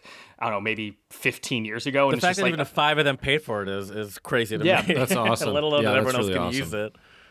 And indirectly, like, my neighborhood's been close. Like, people at the far end of the neighborhood, my mom went to college with her. So, like, we've known them. We've known people in our neighborhood, like, for 30, 40 years. Mm-hmm. Longer than we've only lived in that house for maybe 23. We moved when I was, like, 1 or 2. We moved 4 blocks, not very far. We moved out of one elementary zone into a different elementary school zone because they were relatively particular. It was just for schools? And the house in these neighborhoods were bigger. Oh, okay. So this is after they had my brother, and they're like, oh yeah, our 3-bedroom house isn't going to be big enough because we always have family over. So we have like a nice 5-bedroom, 2-bath place that can sleep like up to 20. We also rent our house out for Michigan games. So that's why we sleep so many. We have lots of converted couches. I wonder about that sometimes, though. You know, you mentioned, like, it started off with all the simple helping stuff. Like, when I go out of town and stuff, sometimes I wish even the simple stuff, I wish I could, and this goes along with what sorry, I just punched my microphone in the face. This goes along with what I was saying with, like, at the party. Like, even just simple stuff like when I, like, say I'm going out of town for a long weekend, my garbage day is a Friday. I wish I could just go up to my neighbors and be like, hey, could you just, like, I'm going to put it out like Thursday night, but I have a flight that leaves, 6 a.m. Can you just pull my garbage can around so it's not out all weekend? And even simple stuff like that is such a big leap for me that I wish that is a barrier to me as far as moving to a new place, whether it be here or when I was in Royal Oak, for example. It was a little easier in Royal Oak because you were my roommate, I guess. So there was always a backup person to do that kind of stuff. But like that's a big barrier to ever really calling this place my home, is not even being able to be like, hey, could you just like get my mail for the week because I'm going to be gone all week or something like. And that is like, to me, the barest of bare minimum of having neighbors and just common decency. But I mean, were your parents like that? Did like, those are the sort of things that like we were with not to the same extent as you. We were with and we also lived in sort of a more, like, I lived in Clarkston before Great Lakes Crossing existed. Oh, so it was like so like I was like that with our direct neighbors. So my neighbor to the left of me, to the right of me, and across the street from me, and maybe one like and then we had a couple other neighbor friends that were down the road, but that was like a 2-minute, 3-minute drive down away. And they were, that were also good friends with us. So we had that sort of direct contact for that sort of stuff. But it wasn't that sort of like everyone meet up in this cul-de-sac and we'll play sports kind of neighborhood. Oh, we had that going on. We did that too. In Germany. We did that too. I had that in Germany, but I did not have it as a child, and I missed that. It was always just me and my sister. And I mean, that's a whole other aspect of hometown that is great. Is having like that meet here and we're gonna do this sort of thing. And I gotta ask Don, what did you guys play in the cul-de-sac? Yes. So So we had a cul-de-sac, but we didn't. We used my backyard as like the cul-de-sac. We had the biggest backyard or big front nice. yard. Could you like hop to other people's neighbors' backyards without concern? My parents built a ladder over the fences because so kids me and would my stop friend hurting themselves by leaping. Yeah. Well, no, Nice. That's smart. Me and my buddy Zach, we sat. There's still a bend in the fences from when we used to sit there and talk to each other over the fences. Nice. And my parents my we God. just go back and forth. That's where they transition groceries. Like if you need butter, be like, hey, meet you at the fence. And like Nice. our house, and my parents our house was the spot for we played football, basketball. We had a basketball court. My parents my seventh. When I turned in seventh grade, we got basketball, like a half court put in the backyard. So like indirectly, we I were played that basketball place. on that half court. We had I movie think I might have nights. shot a couple hoops there Yeah. too with you guys one time. You had to, because that was probably one of the times that we drove to your place afterwards up Huron River Drive. Because I remember that, because whenever we drive Yeah. to your place, we always took Huron River Drive because Jared's beautiful car just had that little turbo. And to this day, whenever we're on the phone and he's driving, I do say, "Can I hear the turbo real quick?" And he just Nice. hits it for me. Nice. That's awesome. Can Can I just say though? Can I just say we need more people building ladders over fences and not walls? I'm just gonna put that out there. Yes. spread a little love.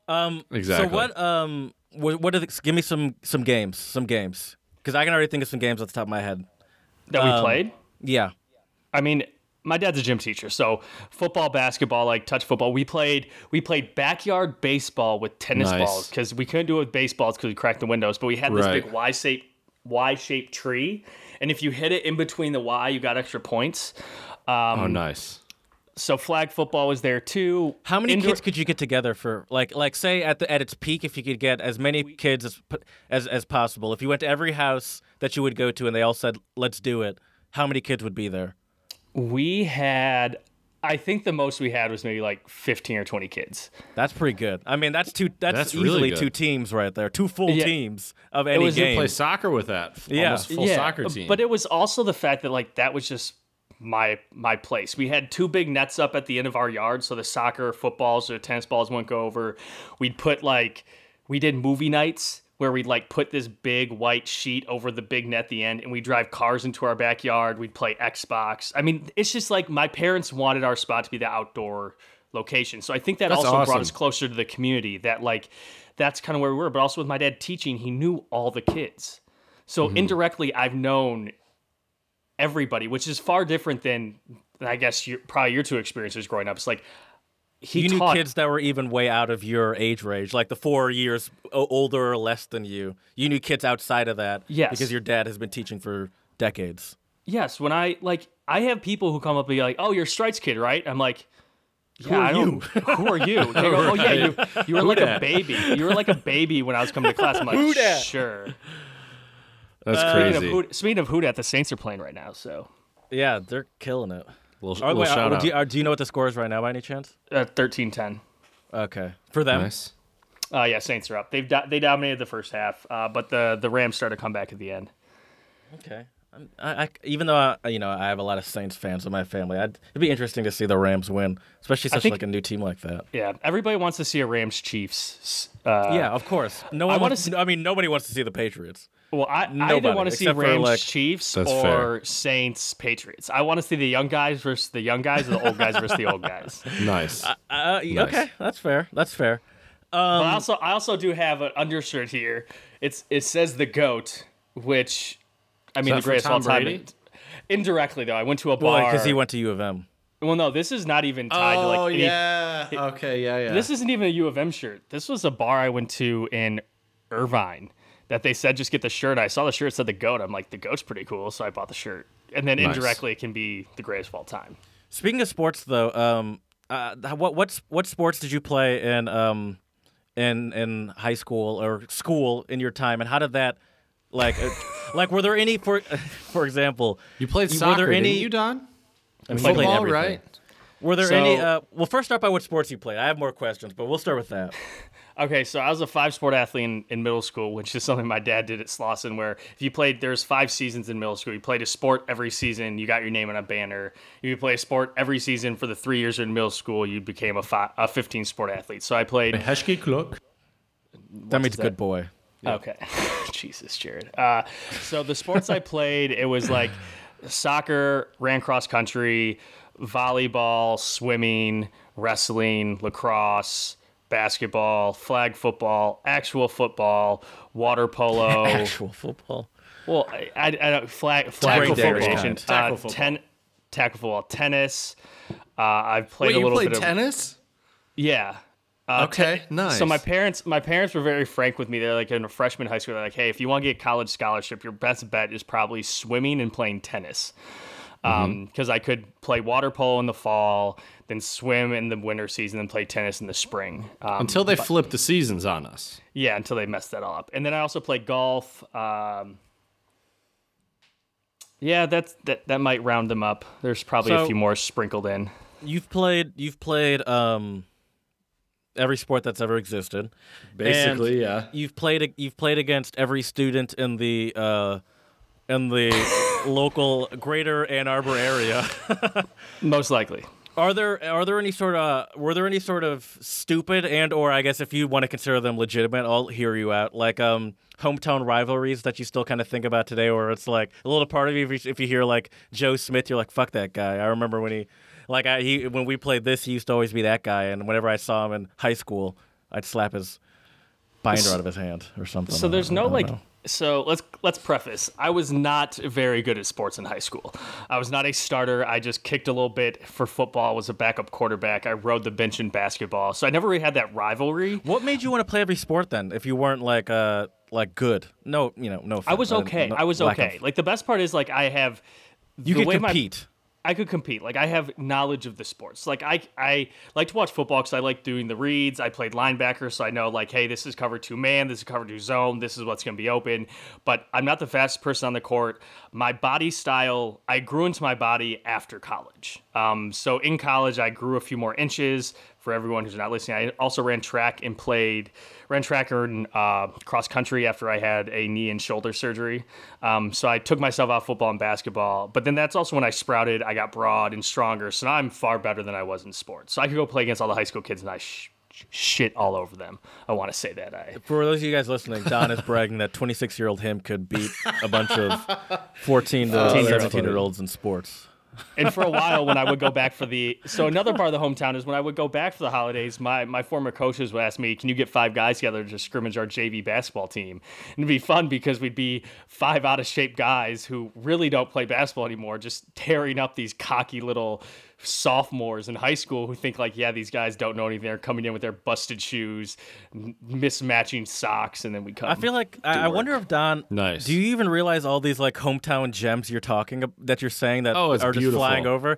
The fact that you're saying that the local coach called you to get guys together to play the local basketball team. Well, I feel like you don't even realize what you're saying when you. No, I guess I don't. It's just like, dropping yeah, Mac. hometown gems at every. I mean, I was That's asked not by normal. my tennis coach That's back not in the day to normal. do the same thing. But I mean that's not normal for someone like me. Let me put it that way. Yeah. That's never But really it's- been. Yeah. And I went also another thing is I went to private schools too. So like I never had that sort of I never had that community connection like you really get from a public school. I'd agree. But then I don't know. I think things are similar, but also different in Dexter. So I feel like Dexter's even closer than the community like Yeah. Ann Arbor is. I mean, everybody knew everybody in Dexter. And Which is it's a gift and a curse. yeah. I've walked. Yeah. I've actually experienced that just hanging out with Chad, just going to local the local corner stores and gas stations. about it's unavoidable. Happens every time. The that's Dexter why- pub. Yep. And back in the day, it used to be Katie's, but they closed that place down. That was like a high school reunion I never wanted to go to, basically. Oh, yeah. Every do you- time it was like the Wednesday before Thanksgiving. Did everybody go there? Yep. Usually, yeah, it was usually Katie's. Good times. Not really. How do but yeah. both of you guys feel? We'll start with Don because you're the guest. But how do both of you guys feel like nowadays going back to your hometown and running into do you enjoy it? Or do you look forward to it? How do you feel about that? Because usually, even on the rare occasion that I run into people I know in Michigan, a lot of times I'm like, oh, let's hope this person doesn't recognize me. Let's keep moving. But that's also my personality, I guess. I would say I now make it more. I don't like to say hi to people now more than ever. I'm much more like, I'm going to go home. I want to see these 5 people. That's all I want to see. If I see somebody I kind of know, I'm like, I don't want to take my time and talk with them. Like, I would rather spend my time talking to my close friends. Does it seem like almost pointless small talk at that point, where it's like, It's we're like never, it's like it's just because we happen to run each other that we're doing this. run into more like my running into's like, oh, I should really unfriend you on Facebook now. That's some good wisdom right there. I might need to take that into consideration. And so I always go through a purge on Facebook, and going home is the best way. I'm like, yep, I don't fuck with you anymore. Please get off. But then also I like it when do you guys ever do this? You know how on Facebook you get the back in this day sort of thing? Mm-hmm. Yeah. I always click on like who posts on my wall, always to see who's still my friend or not. Like who posted some shit. Interesting. Okay. Oh, yeah. And I realized I've purged a lot of people. I have too. I had to not. stop actually Makes me because I'd be feel nervous that I'd have no friends left if I. It would just be like 15 people on my friends list at some point. But I'm hoping Facebook reverts back to more like personal, because that's what I don't know. That's what it was originally, but now it's like your most personal social media is like Instagram, but that's now too mainstream. Yeah. Like there's no medium to that I feel like I could share my personal posts with like you guys. Like there's Bring no back MySpace. We tried Yes. it. We tried it. I tried it with some of my friends. Me, Chris, Guardo, and Brad were talking about it, and we looked it up, and we were disappointed because you no longer have to like put in all the codes and stuff like you used to have to. Yeah. It's now way those were more the days. intuitive because and we were disappointed that it was intuitive. We're like, oh, we thought we'd have to spend time googling codes and putting them into like the info. Wait. Remember you had to do that? You Yeah. put codes into the info section of your MySpace business to make idea. like weird songs pop up. A new app. Let's make that happen. What, like a shitty social media? It's a shitty social media. You guys would want be funny. MySpace? Ring brought it back. It's Because we could do that where you have to do the codes, but even make that more intuitive. Because the codes Yeah. was so confusing. Because you had to like put Yeah. it below Hello? actual descriptions of stuff. Yeah. You were putting You had to legitimate put code. it right in the right spot. Yeah. Yeah. So we A lot could of people do that don't and just realize make that it we easier. were doing HTML coding before it was even cool. Yeah, on people were MySpace. writing code and giving it to us for free. Yep. Pretty crazy stuff. Cool if I tackle Chad- that question. Yeah, that's what I was about to say. Actually, it seems like you're overwhelmed by it. Yes and no. Like I said, that's why I didn't always enjoy going to Katie's, because I would go to Katie's and I would know everybody there. And there were a lot of people it was nice to see, but some people that, like were driving around. Now what I would assume they're driving around with a Make America Great Again sticker on their car next to their Confederate flag. Not even their car, let's be honest. It's a pickup truck. Probably an old beat up one that's got mud all over it as well. Oh, they go mudding out there. Right. Oh, yeah. And I don't know. I like it. I think I gotta be, if I'm really feeling in a social mood, I enjoy it, and it's like nice to kind of shoot the shit with some people. But it really depends on who it is, and that's why there are certain places I'll go to now where I really enjoy going because I tend to run into people I enjoy talking to. Like I really like visiting the Beer Grotto in Dexter. Also amazing beer. Yes. And I also love the Dexter Pub because I know the owner. I know a lot of the wait staff. They're all really nice, really friendly. Plus, Other they people you went to high serve school with? some of them, yeah, and some of them I just know because I've been there so many times. Yeah, you know. I'm just I keep forgetting that you know everyone. Right. And I mean, that was the cool thing about Dexter, but it's kind of funny. I remember when I was in high school, I used to get teased a lot because I would always befriend the foreign exchange students. People would say, "Oh, you don't want to like have American friends." And it's like no, I've just known all of you guys since like kindergarten. It's and nice maybe to get it's some fresh perspective Exactly. in here. exactly. Do you But I ever? think- Go ahead. Well, I was going to say, I think that brings up a unique point on why, Chad, you mentioned earlier that you kind of want to move around, move to different cities, is you've been jaded with the fact of you go to a place and know everybody, but I want to ask the question, does the allure of going to a new city, moving to a new country, knowing nobody, do you like that? And having to make friends and going to a bar where you know you can go in there and not know a single face and just have to work the room, make a friend. That's a great question. It's invigorating and terrifying at the same time, right? So it's really, some days it's really exciting and I love it. And then other days I'm kind of like, man, if I was just back in Dexter, I could just walk down this one trail and chill. Like there's a spot in the Huron River where there's like a pool of rocks where you can sit. I think Don might know what I'm talking about. Yep. And you know, so there are days when I really love the fact that, you know, the other thing is too, everything's new, right? Now I've been in the Czech Republic for 4 months. I still love it here, but it's lost a little bit of its like kind of pizzazz just because I know where most things are now. I know a decent amount of people here. And And so, yeah, it's cool to go somewhere. I'm sure you had this feeling when you went to San Francisco, where, it's just all new people, all new places. And you kind of wake up in the morning, you're like, I wonder what's going to happen today, right? But if you're in Ann Arbor or you're in Dexter, you more or less kind of know what's going to happen that day, probably. I'm waking up, I'm going to get this breakfast sandwich. That's my morning where I'm going to get some shit by the... Like, you know what you're going to do. But Yep. And that is interesting because that also does wear off at like 4 to 6 months of the new city. Because I remember I feel like we idealize when you move to a new place or your first 6 months in college, or your first 6 months in a new job, or your first 6 months new city, you idealize those 6 months. Because I remember 6 months in San Francisco was awesome. I was doing this. I was going to bars till 2 a.m. I was walking home. Now it's like, I stay at home on a Saturday night and Monday night and Tuesday, and I don't go out for a week, and I feel totally normal. It's that honeymoon phase. I think that's great though, because it shows that you're willing to put yourself out there and experience as much as you can.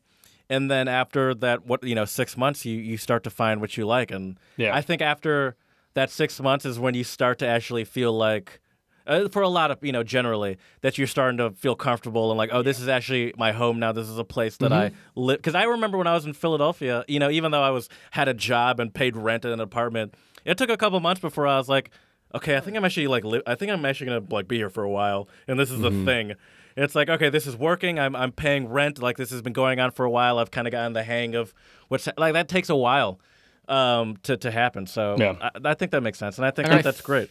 And I think it takes a while for that to really set in, right? Like, and that's the weird thing with me right now is the fact that this, as far as I know, is only temporary, right? So after July, I could be back in the States, I could be in Asia, I could be in Europe. I have no idea. You keep those suitcases close. Right. Keep the passport up to date. Yeah. Exactly. Ready to make cuts on the clothing real quick and get on a plane. And I want to ask, Jared asked, what are some things you miss? I'm just curious, is there anything you don't miss from your hometown? We've talked about a lot of positive stuff, which is great. But, life isn't always unicorns and rainbows. Yeah, you don't love everything about Ann Arbor. Oh, no. Well, I don't miss the weather. That's one thing. I miss snow, but I like the fact that San Francisco 95% of the days is nice, and I can wear a long sleeve shirt and jeans and be fine, and there's no rain. The weather out there is gorgeous in San Fran. Yeah. But in the last 2 weeks has been terrible. Raining every day. In the most annoying raining where it's it's not coming down terrible, but it's just I'm gonna drizzle on you to the point you need a jacket and you can't really walk outside, but you don't want to wear a jacket. Also, the annoying thing about rain jackets is they're always so hot. I hate rain jackets because there's no ventilation. Didn't we talk about this on one of the episodes, one of our first episodes? I think it was because after I came back from North Carolina, it was raining. Yeah, it was humid out. Humid. So you could feel the heat captured within the jacket almost. And it's just that gross feeling. But it's if I take it off, I'm going to be drenched. So I have to do this, and I'm sweating. So to get back to the question, yes. I think I think it's the same thing. I don't miss the people, but I also miss the people. You can flip it both ways. Sure. I like the fact that I can be in a city, I can go do my own thing, and I don't have to see my neighbors. But I also miss the fact that I don't get to see my teacher from middle school when I go out on a date. If I were going on a date, I currently am wifed up. I have a girlfriend, that doesn't happen anymore. Oh, who's this? How'd you guys meet? That happened so many times. Hi, Mr. Johnson. Right. I get texts from my dad who are you out with tonight? Oh, you have date money now. Oh, really? You yes. When you get back to your parents? That's funny. He was that's great. Oh, you went to this place. I didn't know you had this kind of money. Oh, you're out at this bar last night. Oh, you had this many beers? What places did you take them? Grazie or or something? No. It was Zingerman's Roadhouse or whatever. I wasn't a fan of Zingerman's. So it was that's pretty close to me, you know Monty's Pizza, the little corner. That place Chad was kind of. I don't. It was, and then Aventura was a place that I took. That if you want to upscale it, I took a lot of dates there. That was a good second, third date place. I had a good run. I had a good game plan for Ann Arbor. Nice. Ann Arbor would be a good place for dates.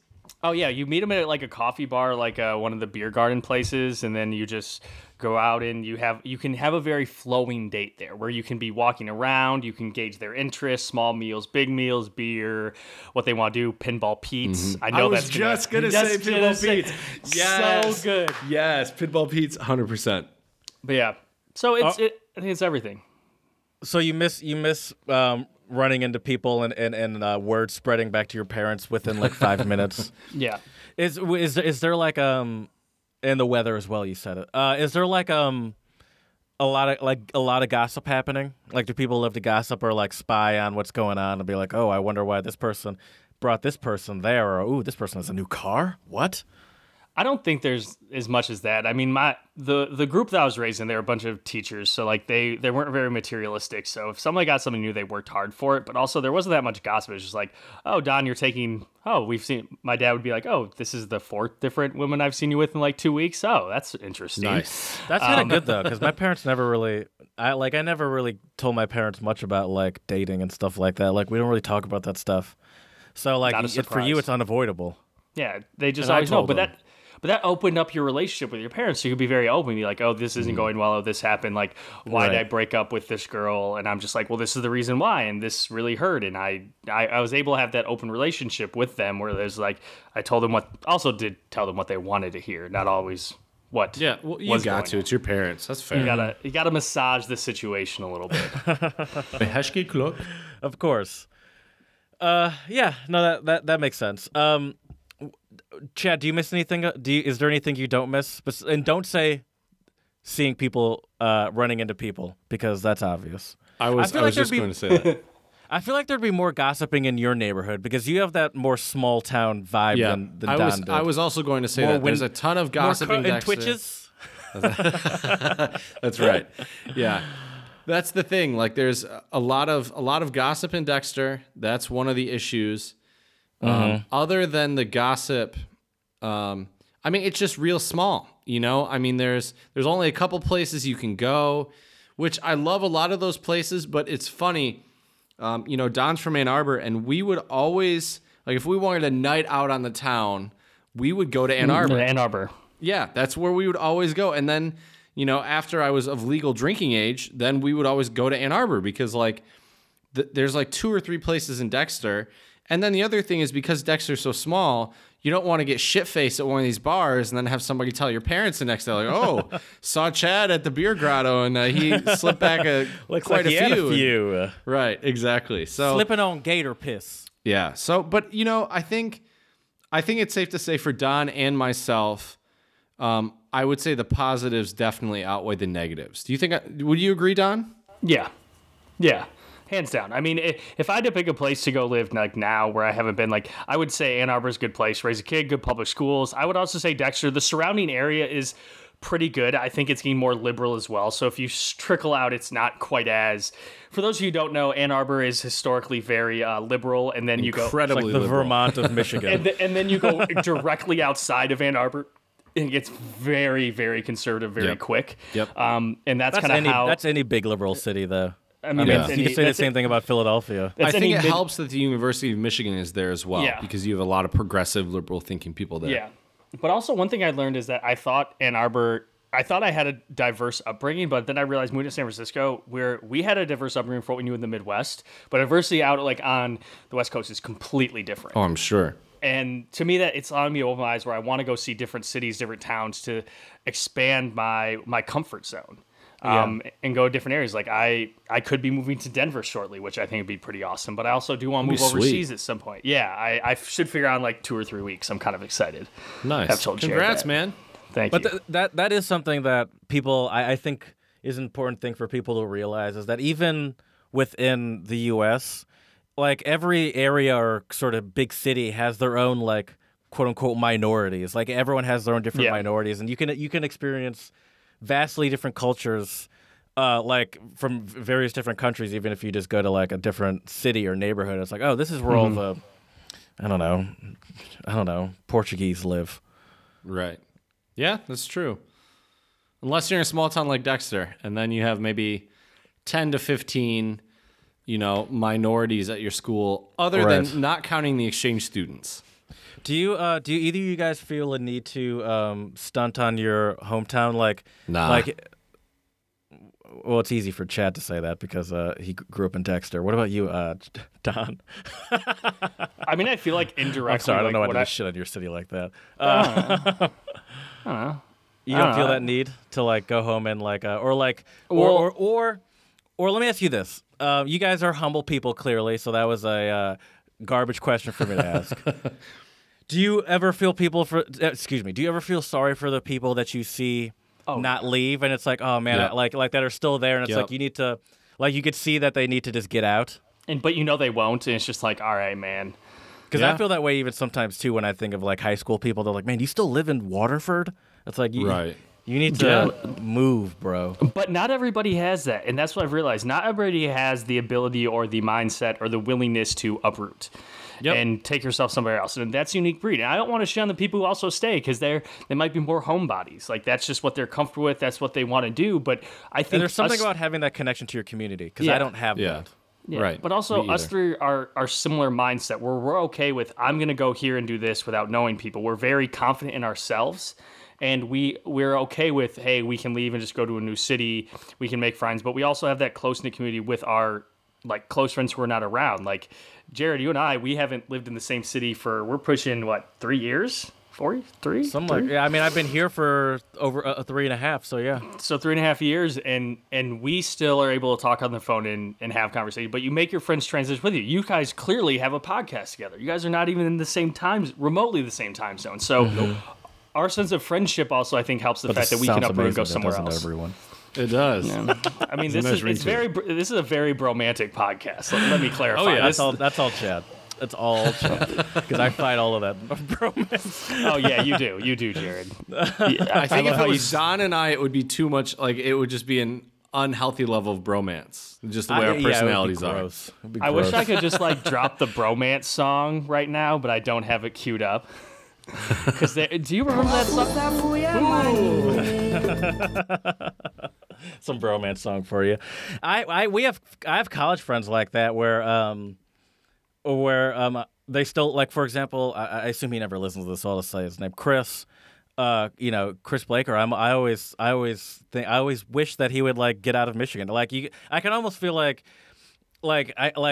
whenever I hear like some sort of like frustrations he has with like work, and this is not just him. I just focus on him because he's the first one, because he's my good friend. But like I've heard this for a bunch of people where it's like I think you just need to like get out of your comfort zone for a bit. Is really what it comes down to. Definitely. And it's like don't worry too much about this or that, but just like just get a different perspective on life, and it'll help you not worry about these small things that you find so important or so destructive to your life or whatever it is. I think it also makes you value your hometown a lot more if you leave it for a little bit. Yes. Yeah. Fully agree. Or not, but either way, it's a good lesson to have. Yeah. For sure. Yeah. Hometowns, what a thing.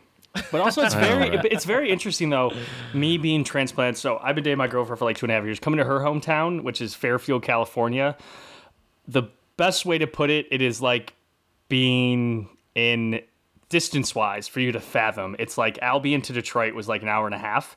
That's the distance between like San Francisco and Sacramento, and Ann Arbor's right in the middle, and Fairfield's right in the middle. But her hometown is way different. Like, there's no town here. Like, there's no downtown they go out in. There's no like Midwest town. It's like, weird. It's like these are made cities. Like, they're not like they're made because like people just stretched out from San Francisco going farther over. I have never been to downtown Fairfield. I don't know what downtown Fairfield looks like.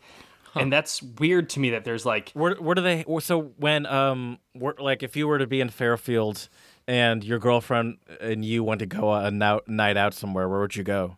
Not go to Fairfield and just stay in San Francisco? Yeah. Is that really what you do? No, seriously. Like, we would just, like, if we want to go out, we go to a bar, we drive there, then have to drive somewhere else, then drive somewhere else. There's no, like...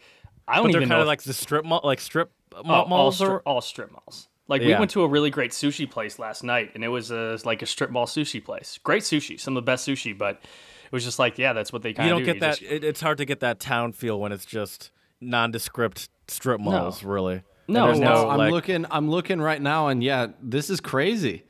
Like, what Don and I and even Jared are used to in terms of downtown, this looks way different in Fairfield. You're 100% right. Did you type in downtown Fairfield or something on Google like that? Images, yeah.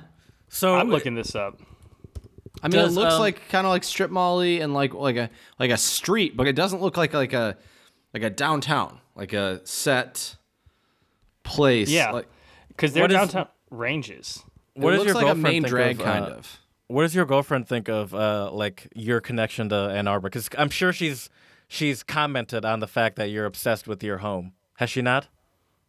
Yeah, she does. She's like, you have this weird tie to Ann Arbor and like the University of Michigan. But I think she starts to see it though when there's a different level of like, I don't know. She understands that Did it help when she actually went to Michigan to see it in live? I think that would help. Yeah, she Has did. she been there? Understood. Yeah, she has been there multiple times. Okay. So she's been there. She gets kind of why. I mean, she does get annoyed that I know so many people and make so many conversations and get very distracted. I but do I think, too. but I think that's everybody who's around me. I'm a social butterfly. But yeah, I think she gets it a little bit more. I mean, it's weird for me to be in Fairfield, but also it's refreshing to be here because Did she grow Yeah. up in? Is that like where she spent her Yeah. entire childhood? yeah. Her parents grew up in like the San Francisco area. They were both like the first generation people born in the States. And so it's just a very different like upbringing. And so Do they have that connection to their neighbors? That No. connection to their neighbors? Fuck no. no. They know No. some of them, or they know them, but like they won't say hi. right? Like, you're not. there's you're not no- just there's walking no up to na- their door like it's nothing. Yeah, like I've never said hi to any. I don't think I've seen many of their neighbors, to be honest. Maybe seen like one. Is that might just be like a full on like Midwest verst West Coast. Oh yeah, thing. definitely. Midwest people I can't could see help that. but say hello to everyone that they pass, especially in their own neighborhood. Well, and like it's one thing is in like Ubers, people can tell, be like, or I can tell now because I've been Ubers long enough. I'm like, I can tell just by conversation at Uber Pool. Like if another ride gets, I'm like, you're not from California, are you? They're like, oh yeah, I'm 'cause from they're the friendly? Midwest state, and I'm just because they're friendly and like you can hold a conversation, and that is. That happens a lot. So for those of you who don't know, I since I don't have a car, I Uber pooled my way to the climbing gym in the morning, and I go quite early, but I do talk to the people in Uber because I'm a social butterfly, and You're so one of those you Midwesterners. you learn a lot about different people being in Uber pools. I kind of want to do a podcast being a driver in Uber pools, but I don't have a car. Ugh, I would But hate you can- getting that into that car. Like, get that microphone out of my face. Well, I would just like to talk about my I mean, experiences. a lot of people in it. would like it though.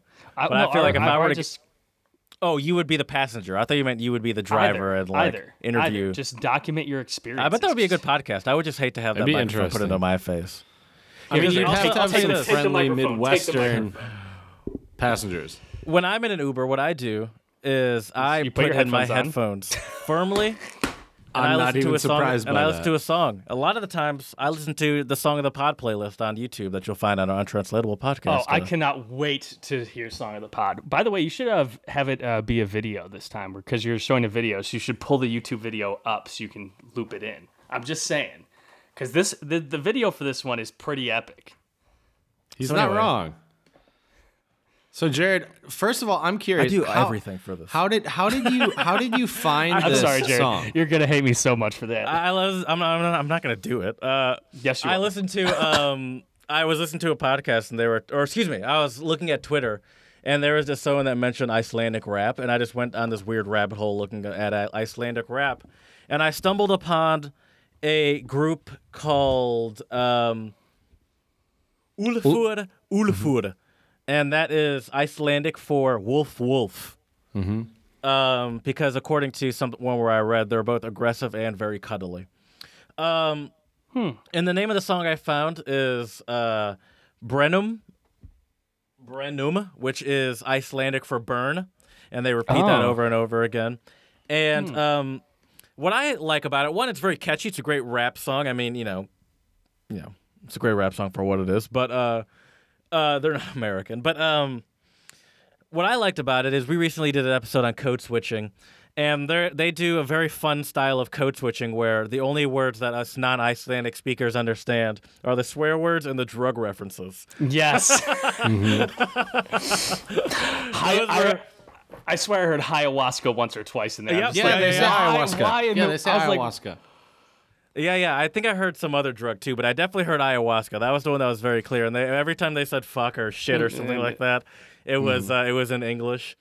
And I mean, that's what I like about any sort of song that is not done by native English speakers, is that most non-native English speakers are way more willing to play around with code switching in music, where they throw in words that are not English, whether it's, it doesn't even have to be throwing in an English word, but throwing in a non-native word.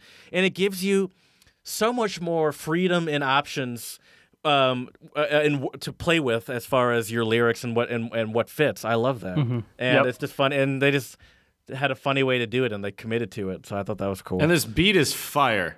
It's catchy. You'll this is a banger, an Icelandic banger, a bangada.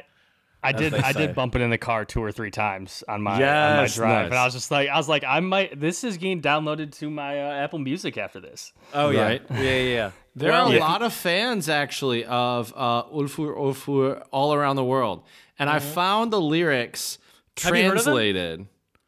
I have not. This was okay. Your own But research. I found the lyrics and found a translation in English. Yes. And basically, I've got the gist of the song.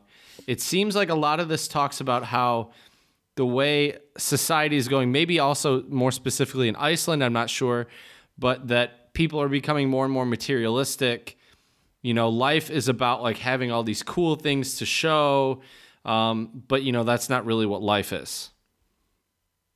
So, you're not going to give us any of the lyrics? I can. Sure. Were there any good ones? Thousands of souls have different fantasies. No one is the same. Common, although each relies on a mirror and smoke. Do not need anything, but I dream of more. 2 for 1. So materialism, I guess, right? Something that provides peace and tranquility, but is forgotten at the same time. It's funny